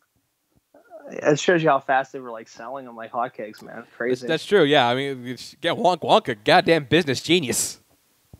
Dude, seriously, man. iPhone don't got shit on the Wonka bar. Fuck no. PS5 ain't got shit on Wonka bars. I was just gonna say that was the next one. But yeah, this is you're talking about where you're just like, that was the only thing Charlie had to look forward to. What's he got to look forward to now? And I think he's asleep, but he can hear everything he's saying. And I love the acting like Peter Ostrum is doing with his face. Oh, got tears in his eyes. It looks like his world shattered. You know what I mean? Yeah, it does. And like you said, let him dream one last dream. Let him have that one more chance that he thinks that he can get the golden ticket. It's heartbreaking because it's like right then and there, legit, you think it's done. It's like, wow, this really sucks. Yeah. So, anyways, Charlie's walking around. He's walking around after school. He looks in the drain and finds some kind of money. I'm not sure what currency this is. I don't know, and it just happens to be sitting. Like he just happens to be looking down in the drain. Again, we can. Yeah, in the drain. It looks like a pound, but like this feels like America. I don't know where. I don't know where this takes place. So it could be America. It could not be, but. I think it's like I don't even know if it's in England. Is it in England? Nobody has accents. I don't know. It might not be. I don't know. Yeah, but it looks like a 50-cent piece almost. It does. It's really weird. But he gets out of the drain. He goes to use it to buy some candy. And he binges it when he eats it. He goes to Figgle Goobers, and this is the fucked up part right here. Like you have this dude, Figgle Goober, Candyman, who is in the beginning of the movie, not 30 minutes ago, is just throwing out candy to every kid on the block like it's nothing. Now the poor kid comes in. In comes Charlie, the poorest kid in town, and he's like, "Ahem, money, please." You son of a bitch! I was like, I watched you from outside giving that shit away. I want some samples, damn it! Like, goddamn you! I'm getting the chocolate for free. Yeah, that's funny. That is funny. I didn't actually. I never. I guess I took it at face value. I never thought of that though. Yeah, I could see where that's. Yeah, it's funny. So he takes a bar and then he's like, you know what? I'm gonna get one more from Grandpa Joe. He's like, one more Wonka bar for Grandpa Joe. So he goes off and, oh no, what's this? It turns out the golden ticket found in Paraguay was a fake. No. What? The guy who made no news appearance didn't show it at all? Didn't show how excited he was about finding the golden ticket? What? I don't get it. What was his end game here? I guess he was basically. I think what somebody was trying to do was discourage people from buying Wonka bars, so that person could then buy Wonka bars and have a better shot at it. That makes a lot of sense. To me, that's what I would imagine. It would deter people from buying Wonka bars because it's over. That's a very very good point. But here's the thing. Charlie has a Wonka bar.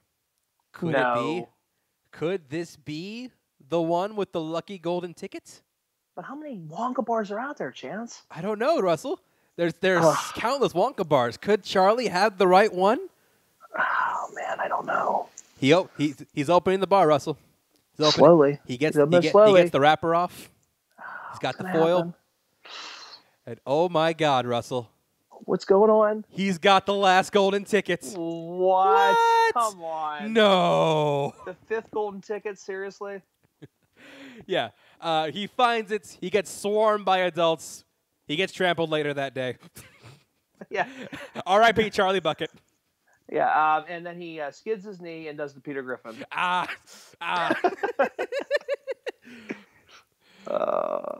My question, wouldn't it be? I kind of want to see like the parody version of this, where like he opens it, there's nothing there. It's like, whatever. I'm just going home. Oh, shit. Well, I laugh because it's like, what if somebody could easily snatch that out of his hand when they had his hand in the air? When they're swarming him like a pack of coyotes. It's just like, dude, you're gonna lose that ticket. You're gonna lose that ticket. Tuck and roll. Kick someone in the knees. Bust someone in the uterus. I don't care. Just get home. Yeah. It's like, Charlie, run home. And then the other thing. How about we don't even interview the poor kid? They don't. The news don't give a fuck about this kid. Well, the only thing you hear is like obviously when Wonka ends up saying about he read his story or whatever, but still we don't see it. No, we It'd don't. be kind of cool to see them like interview him and stuff. Yeah, so he runs home. The score kicks up, and I gotta mention the orchestration for this movie are done incredibly well. Granted, they're basically just like wordless versions of the songs we hear later, but I do think that like just composition wise, it's a beautiful score. Oh, for sure. Absolutely, and it's the heartbeat of the film. I think I use that a lot though, but it really is because the soundtrack really does, make you fall into the film, and even like that right at the beginning, right before he opens the ticket, and then he goes do do do do do do and then he's like running and then starts picking up the song and stuff like that. It's great, Yeah. We then meet, so like we said, throughout the entire movie, every time someone's found a golden ticket, there's been this like dude with a cheek scar who's come up and talk to all of them, who's been at every single place where the ticket is found, exactly when it's found. It's just like, wait a minute, how does he know? Even before the ticket's found, he's there. Because remember, when they're at the peanut factory, he was there before the ticket was even unwrapped, before the ticket was even found. So it's like, how does he know this? But anyway, and then when Charlie runs home, he just pops out of nowhere, out of the shadow or whatever. Yeah. Yes. So we find out that this guy is one of Wonka's competitors, Slugworth. And he's just like, hey, look, I know you got the golden ticket. Here's what I want you to do. Wonka has this new invention. It's called the Everlasting Gobstopper. It's going to be a game changer. What I want you to do, I want you to go in, steal one for me, and bring it back. You do that, I'm going to give you a certain amount, 10,000 of these stacks of money of undeterminable value, because we have no idea what currency this world operates on. These are food stamps. I don't even know what the hell they are. These are gift cards. To which Charlie was like, shit, that's a lot of money and I need it. But it's funny though, because he goes, that'll take care of your family for the rest of their life. $10,000? I don't think so. I don't know if it's $10,000 or $10,000. That's a weird thing. I always thought it was 10,000 stacks, not $10,000. Yeah, and then we don't know the currency ratio and stuff, so we don't even know how much. We don't even know. And also, it's obviously supposed to be a lot. And let's be real, the rest of their lives for some of these people isn't going to be very much longer. So maybe it is. So maybe it is $10,000. Oh well, they ain't leaving any money in the will. Oh shit! But he gets back and he's like, I got the last golden ticket. It's like, Charlie, you did it. And so you can bring... remember, they're crazy. No, they already had the winner. Like, no. It's a fake. Last one's mine. I got it. Charlie, you did it. And then we get to the part that gets like memed constantly from this movie. So basically, he can bring one guess. And he wants it to be Grandpa Joe. But how's he going to do that, Russell? He hasn't been out of bed in 20 years. I mean, he would have muscle atrophy. I don't think he'd be able to get out. He would have muscle atrophy, so this wouldn't work. I know. And he kind of does. But for a little bit, because he gets up once he can finally stand, he's just like, he starts like getting up and dancing. We have a whole song number. It's like, dude, that son of a bitch could be out working. It's like, you don't know this is a kid, but you watch it, like, wait a minute. Why are we eating cabbage water, Joe? You're dancing around. You're fine. Like, wait, you could walk this whole time, and you've been sitting in bed for the last 20 years? He really didn't want to work. Wow. Gonna make it. Uncle Joe was kind of a monster. I'm gonna make it look like I can't work. I never thought that I could be. I like that song a lot, though. Oh, I do too. I love that song. It might be besides pure imagination. It's my favorite song of the whole movie. Yeah, I love the excitement that it brings, though. Like, Grandpa Joe's so excited that finally Charlie has it, and like, it makes him happy that he has like purpose now too. Like, they're going to be going to the Wonka factory together. It's a cute moment. It really is a touching moment. Yeah, you don't even know that Grandpa Joe's been conning this family for over 20 years. Yeah, you forget about the fact that he was perfectly fine. Oh yeah. Turns out that what a coincidence that the day they're supposed to go to the factory is tomorrow.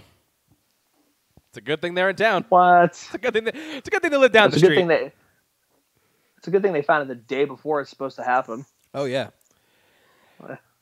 So they're there. It's a whole big event, and about 45 minutes halfway through into Willy Wonka and the Chocolate Factory, do we finally get a look at Willy Wonka.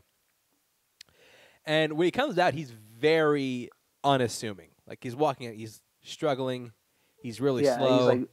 He's walking with a limp, very slow. Yeah, he's got a cane. And like people are just like so confused and disappointed. Like, wait, this is it? 5 years of build up. This is all we get. Yeah, this is the guy that's going to give this tour of this big chocolate factory. This is the dude. Yeah. But then he does this like somersault, and he's like, "Oh shit! Okay, this is what we were looking forward to." All right. And I think that I can't help but to think of the one where Peter gets shot. Pawtucket gets shot. All right, ladies and gentlemen, Cheech Marine. You gotta watch that episode. That episode has like singed its memories into my head, though. Yeah, no, because I thought the same thing. But I think this moment basically sums up Gene Wilder's entire performance. I think it's a good time to talk about it. Gene Wilder, as Willy Wonka, is phenomenal. Picturesque. He's excellent as this Absolutely. character. And I think the range of emotion. Oh, the range of emotion. I think what works with his character is the fact that you, from the jump, like right from this like fake, this like limp fake out, you never know if you can trust this guy. You don't know when he's being real or when he's being when he's like telling a joke. Like, you're like, ha ha, like, am I supposed to laugh at the joke? Like, you don't even know what to do. You never know. That's just how he portrays that character. You never know how much of what you're watching is actually true. Like, but you do know that he is charming, but he's also demented. You know he's like planned. He's playing like 50 steps ahead. And it's but you gotta look at it too. Like, look at the fact that he really probably hadn't had much social interaction during those years either. If you really want to think about it, probably not. But either way, I mean, I do admire the fact that he's warm. He's warm and inviting. He's funny, but he can turn to like the complete psychopath on a dime. Oh, for sure. And that, like I said, I don't think there's anybody else I think could portray that role in that movie in that year. You know what I mean? I think it's just he was made for that role. This was Gene Wilder's role all day, every day. He Absolutely, owned it. For sure. Nobody could have topped this at the time. No, nobody could have topped it at the time. Yeah. So everyone goes into the factory. They partake in a practice that. Well, first of all, they start to hang up their coats. Wonka gives the biggest lie in the movie. He's just like, the prizes lurk around every corner, but nothing dangerous. Bullshit. Yeah. It's like, hold my beer. I know that's a lie. Yeah. So they partake in a practice that is not encouraged by my lawyer, signing a contract without reading, especially when there's so much fine print on it. Yeah, you can see read, and then completely unreadable from probably 3/4 of the way down. Yeah, so, but the kids don't care. It's like, you know what? Veronica's like, you know what? Fuck you, Dad. I'm signing this shit. So they I want it now. Yeah, so they sign it. Even Charlie, I understand, because Uncle Joe's like, hey, go ahead, sign it, Charlie. We got nothing to lose. Yeah, I mean, what, are they going to take our house? We'll thank them. Sure, thanks. we can go somewhere else. Yeah, I mean, if we go to jail, at least we'll have better food. Yeah, so right out the bat, like you feel like he kind of got chipped, because they go into like this room where like, there's no exit. There's one entrance, there's no exits, and it's like, huh? It's hilarious because everybody's like claustrophobic in this like little hall. Yeah, and everyone's trying to like jam on each other. Just like, what the, dude? Just get in and hold still. Yeah, it's like, dude, no big deal. We'll just go out the door we came in. Yeah. What? It's like, wait, what? That doesn't go anywhere. It's just like, oh, you sure? And then he opens it. It's a new room. So I love it though. Right out, yeah, like right there, you understand, like, oh, so you can't trust anything you see in here. But I love how he fucks with the like adults, like the people that really worry, like Veruca's dad, Augustus's mom, Mike TV's mom. The other Grandpa Joe, and I think the other one just kind of just going along with it. But it's funny how he's totally messing around with these guys. Yeah, and all the adults are just like, no, we want to leave. It's like, oh yeah, you can't leave. The only way out is to go through. So you're stuck here, baby. Let's go. Yeah, let's go. Yeah. So they go into the room, and this is basically like the big marquee room, the one that the room that every person thinks of when they think of this movie. Yeah. The edible room. This is the one where like everything in this room is edible, allegedly edible. Yeah. So they walk in, and the reveal of this room I think is great, and even from a design perspective, I think it looks. And when you think of Enchanted Chocolate Factory, this is especially during this era, this is probably what you think of. Oh yeah, I mean absolutely. I think it's magnificent to behold. Like you're like, wow, like everything's like, it's like almost like the Wizard of Oz. Like when you first go it is very much like Wizard of Oz. When you first go to color, you know what I mean? Exactly. And then you're in this enchanted land of like Yellow Brick Road and Oz and like all that. You know what I mean? It has that appeal to it almost. And then you get to what I think is the best song in the entire film, Pure Imagination. It has to be. Absolutely. It's when you think of it, I can always think. You always see him going down a step, going down a couple steps, coming back up, going down. You know what I mean? You see it replay in your head. Like I mean, obviously for you and I have probably seen this movie probably dozens and dozens of times. Countless times. Yeah. But yeah. So. The imagery, the orchestral accompaniment, just everything about this sequence, I think, is near flawless. Oh, for sure.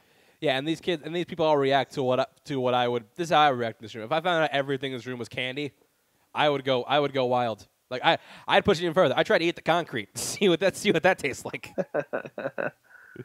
But yeah, it's great to watch all these all the children running around like really just innocently, just kind of Wonka knocking stuff down, people eating big gummy bears. Oh yeah, Veruca trying to bust open something. Yeah, then unroll that big licorice-looking thing, and then Mike TV's mom licking the cream out of the mushroom-looking thing. Like honestly, it's just, everyone's having fun. If this is the only room you got to see on this tour, I'd go home happy. Absolutely. Yeah, no, it's it. So it's a wonderful room. It's a wonderful song. I love this entire sequence. Yeah, for sure. Yeah. But then things start to take a turn for the worst.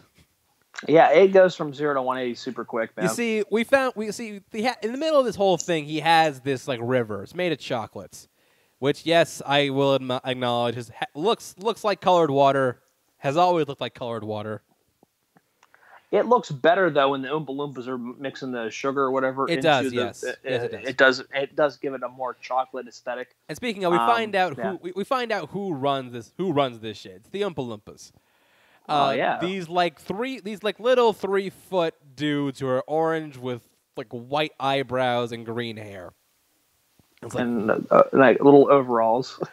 Probably, yeah, better because in the first script, better that they're orange because in the first they have little green haired Donald Trumps running around working on this.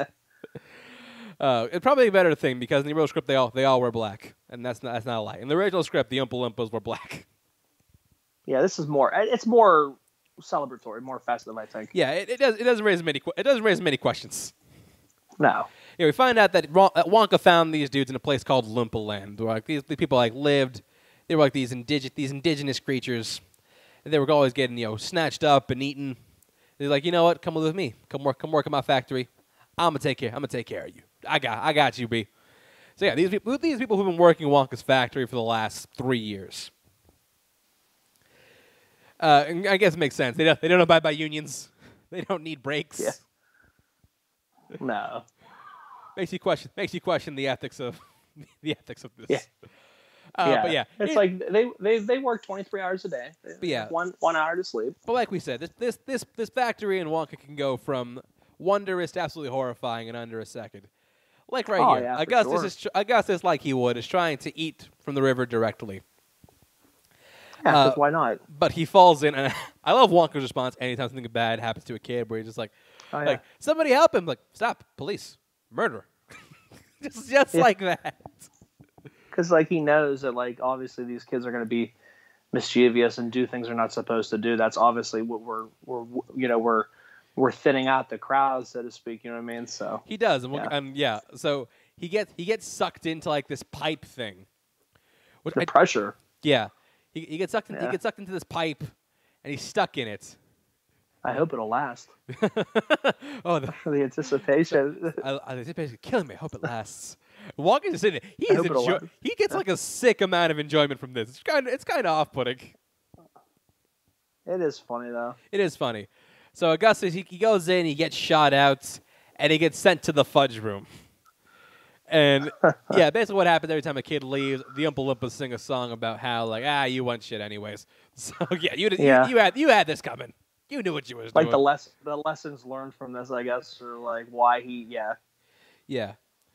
So the Oompa Loompas go off, and it's like, well, bye, Miss Gloop. We're gonna maybe save your son from the fudge room. We don't know. Maybe. We'll see. Yeah. But then, we're moving on to the next room. We get the boat ride, which this is a funny thing. This is a funny thing people point out.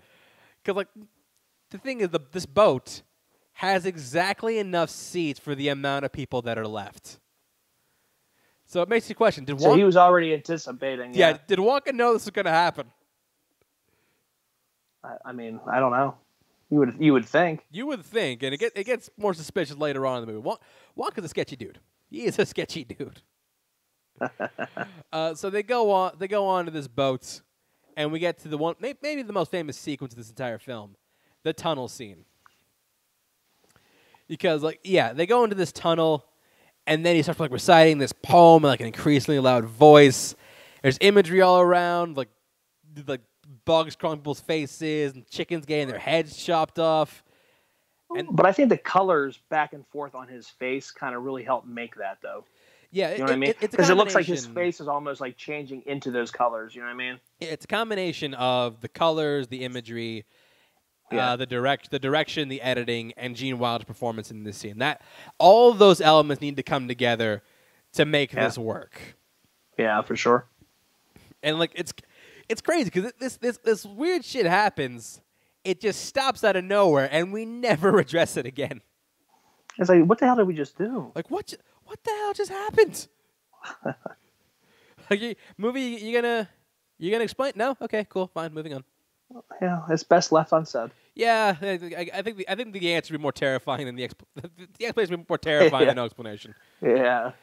So we then go into the testing room. This is where Wonka tries out all his new products. We got exploding candy. We got things that he's putting shoes into. Again, mad genius. You get that vibe from him. And this is where we get his most secret invention, the everlasting gobstopper, which looks so painful to eat. It looks like a candy Rubik's Cube. It looks like a Candy Jacks piece. Yeah, it looks like that thing would tear your roof of your mouth open. So the whole idea behind this thing is the fact that you can eat this for just forever, and it'll never get any smaller. But my thing is, what about flavor? Yeah, it's true. Does the flavor go? That's what I want to know. How does the flavor stay intact? Yeah, that's a very good question. But also, like, look at this thing. Would you want to suck on this for years? I mean, it's not conducive to the mouth. It's not. It really isn't. No, I mean, it's not like something that would be easy to like suck on. Unless this isn't the gobstopper. Maybe it's the trick, because we know that this is all planned out, and we'll get to it later. But I mean, it could be a ploy. It could be, and we'll see. But so yeah, we can go on to one more invention. It's like Wonka's got something very exciting working on, and we see like all this Rube Goldberg-esque machine, and it makes like this like one little piece of gum. Yeah. What this gum is, it's basically a 3-course meal in and of itself. Like, you chew it, and she's able to go through the progressions of an entire dinner. But it just so happens to be gum. Who eats gum? What kid here eats gum? And like, I love how the dad doesn't try to stop her. He's just like, no, I don't think we should. Maybe we shouldn't do this, Violet. No, go ahead, sweetie. You got this. My question, do they lose the people in the order they receive the ticket? They don't. I thought they did for a second, though, because Augustus was the first.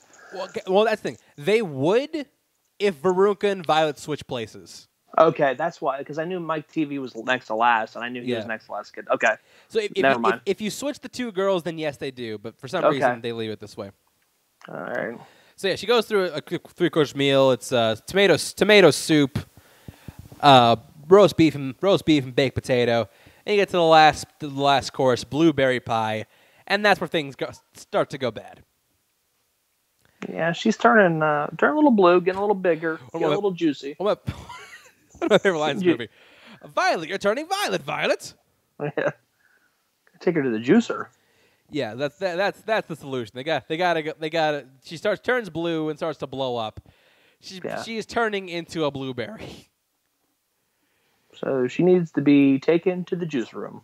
Yeah, she's filling up with juice. They don't take her to get it out. She's gonna explode. Yeah, I like how he blows that little flute. Yeah, she's like, okay, fine, here we go, flute. And then they're like, all right, go off, juicer. Maybe it's not exploding, but maybe don't. I don't know. We never find out what happens. As they roll her away. Yeah. So now, and then there were 3. Yep. We then get a scene about lickable wallpaper, where Grandpa Joe does some weird stuff with his tongue. Hasn't done that for a while. Oh boy, man, gotta stop. It's been a while since he's had a lady friend. He's married. Poor guy friend, whoever. Well, yeah, it's been a while since he's done that with his wife. I mean, when you have a communal bed, I understand why not. But then, right after Uncle Joe, Grandpa Joe, you don't learn no goddamn lesson. Right after, you just saw just 2 people you're like, why do people keep happening? Because they don't listen to Wonka. We're gonna listen to Wonka. We're gonna be us all right. They go to this room where they have these fizzy lifting drinks, these sodas that make you levitate off the ground. So let's just drink them. There's no harm. Oh yeah, no, I don't care if Wonka said they're experimental. Like, hey, let's take a drink. No one's looking. Fucking enabler. Go get a job. Yeah, go get it. Go work, Grandpa. You don't want to eat cabbage stew all day. You're moving around. Yeah. So they fly up. They fly up, and they're about to go into this big fan. Then they burp. They go to the floor, and they're all right. It's like, okay, let's catch up to the others before anyone notices. They go into the next room. The next room is filled with things that get stranger as we go into the chocolate factory. There are these giant golden geeses that lay gold. Not golden, but they're geeses that lay golden eggs. Giant golden eggs. I guess my question is why are these chocolate eggs or are they actual golds? Yeah, nobody ever really. It's just supposed to be the fact that you want this. Apparently, you know what I mean. So yeah, you do want this. So maybe they're. He said they're going to sell them, so maybe they're chocolates. Because I can't imagine he'd be doing this if he had who knows? A goose that laid golden eggs. Yeah, seriously. And yeah, now comes the downfall of Veruca. She wants a golden goose. Wonka tells her no, which is a big in the world of Veruca Salt. But she wants it now. She does want it now. That's where we're led into the. I think the song is called "I Want It Now." Yeah, I do like it when she sings it calmly. Yeah. And then she goes back up to she'll scream, and she just goes tearing through the whole entire room. Now, correct me if I'm wrong. Like correct me if I'm wrong. She's the only kid to get her own song, right? She is the only one to get her own song. Which, I mean, makes sense. If any kid in this group was going to get a song, it's going to be Veruca Salt. Well, yeah, because she's the most obnoxious. But, I mean, it works, though. It just does. Shows you how selfish and greedy she is. And that's what the song's pretty much based on. She wants it now. And it ends with us finding out what we already knew. Veruca is a bad egg. Yep. She gets on the egg detector and or educator or whatever they call it. Egg detector. And it's a bad egg, and then her dad tries to go into Sarah's like, all you gotta do is reach in and pull her out. It's like, oh, nope, and there he goes. And he's a bad egg. And where does it go? The furnace. And Dad's a bad egg too. Where does it go? The furnace? What? Yeah. It's like, you know what? I think they only turn on every other day, so they got a good chance. So you got a shot. It's like, what is going on here? Yeah, it's like this is crazy. And if you want further explanation as to why Wonka probably had this all planned out, they go to the next room, which is I can't remember what this was called.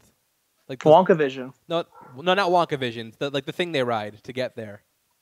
Oh, you're talking about that like tricycle thing or whatever. Yeah. Thing is, it only has like 2 sets of seats. So if he had multiple kids at this point, what was he gonna do? Yeah. Again, but he probably expected the kids that weren't going to listen, I would imagine. Like, probably. Just like kids that normally wouldn't listen anyway. That's how you know he kind of had all this planned out. So, but what if they weren't all kids that found the golden ticket, though? We'll get to that in a second. Yeah. So they go through, and that's where we get to the next room, which is the new experimental thing, Wonka Vision. Yeah. Basically a contraption he's come up with. The fact he's trying to revolutionize candy distribution. What he's going to do is he's going to send Wonka bars to television that you can reach in and grab yourself. Which, God, I wish they could do that in real life. That'd be great. That'd be awesome. 50 years later, we haven't done it yet, guys. Come on, get on it. So it works, but Mike TV is just like, you know what? I want to be on TV. Let's go! And then he just zaps himself with the ray. Yeah, and he comes out like super small on the other side. It's like, oh my God, what have you done? And then his mom puts him in this like little carry-on purse or whatever. Yeah, she's like, put him in the bag, put it in the purse. You don't try to reverse it, like try to make him big again. No. Like I don't know. Well, no, that's the thing. He can't reverse it. It's television, not telephone, so it only goes one way. Well, yeah. Well, then he's screwed up. Yeah. So the solution to this is maybe the most violent of anybody. They're going to put him in a taffy puller. Yeah, they're going to put him in a taffy puller, maybe try and get him back to normal size. Maybe, who knows? Oh, boy. Again, we never find out what happens to any of these kids. It's kind of just implied that they either meet a gruesome end or on their path to meeting a gruesome end. We never know. Yeah. So the day is over. Wonka says, hey, it's a rather unceremonious goodbye, considering everything else we just saw. Yeah. And you're just like, wait, what? Like, don't I get my lifetime supply of chocolate? And he's like, Grandpa Joe's like, something ain't right. I'm going to go in and talk to him. We see Wonka's office, and yeah, you can tell Wonka's not entirely right in the head, to say the least. Like, they walk into the room, and like everything is cut in half. Yeah. Everything. It's real. It's really strange.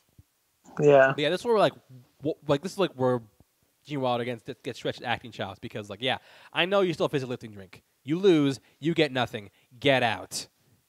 It's like, and Grandpa Joe's like, you know what? Fine. Slugworth wants everybody to got stuff. He's gonna get it. And Charlie, he's like, you know what? No.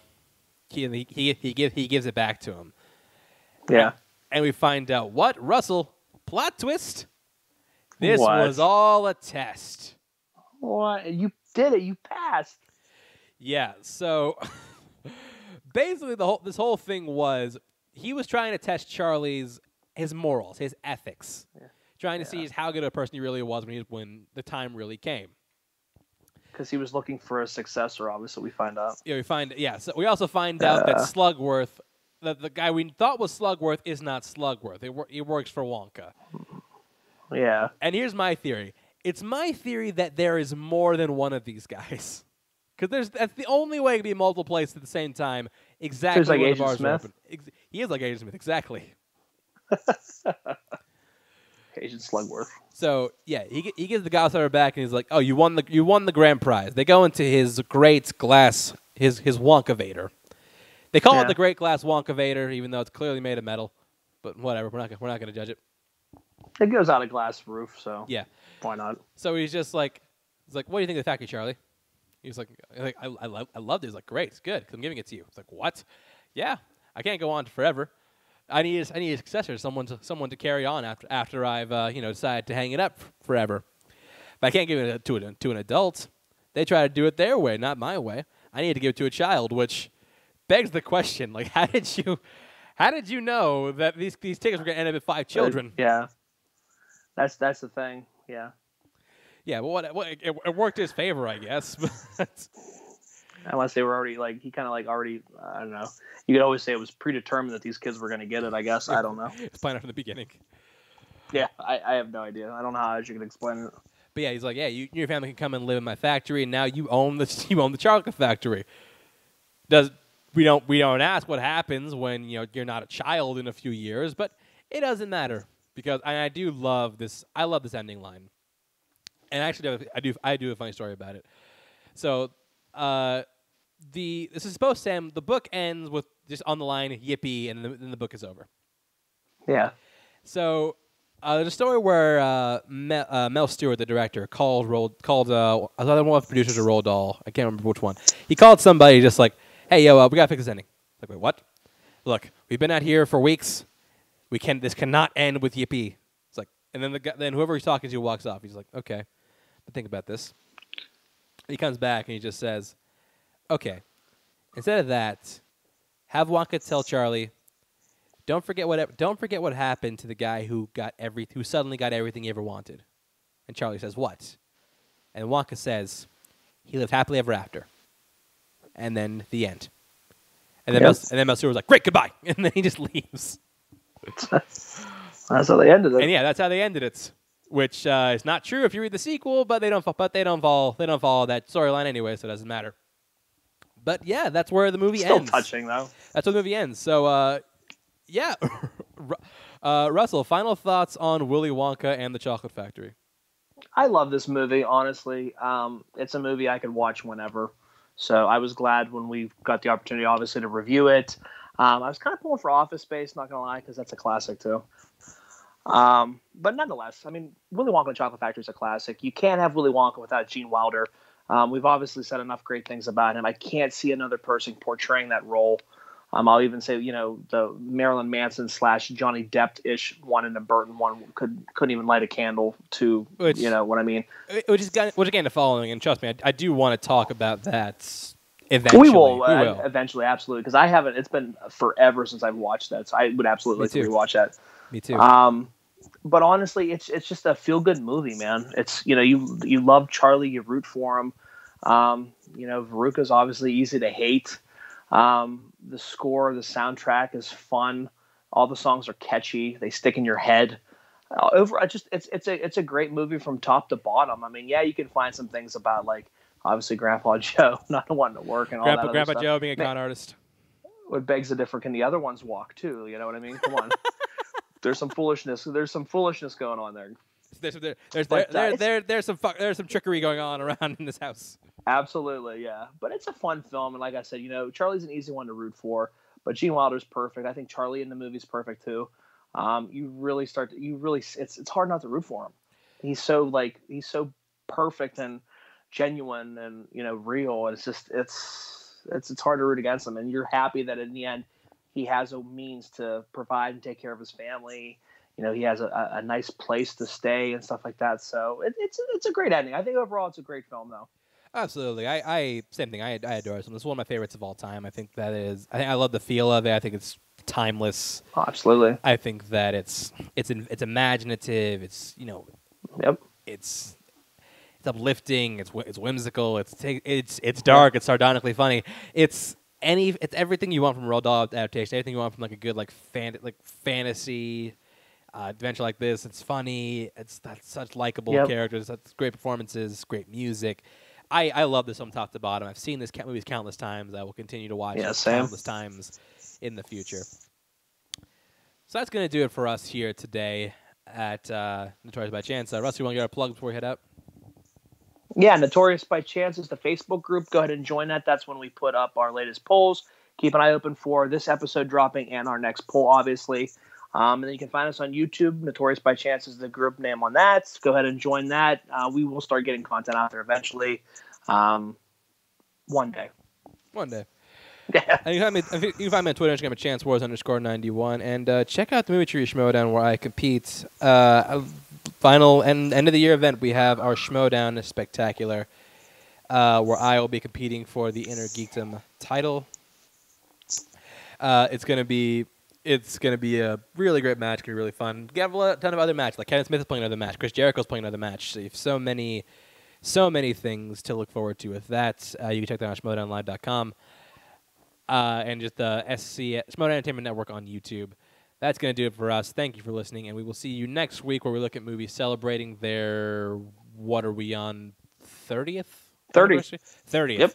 30th anniversary. All right, thank you for listening, and we will see you next time.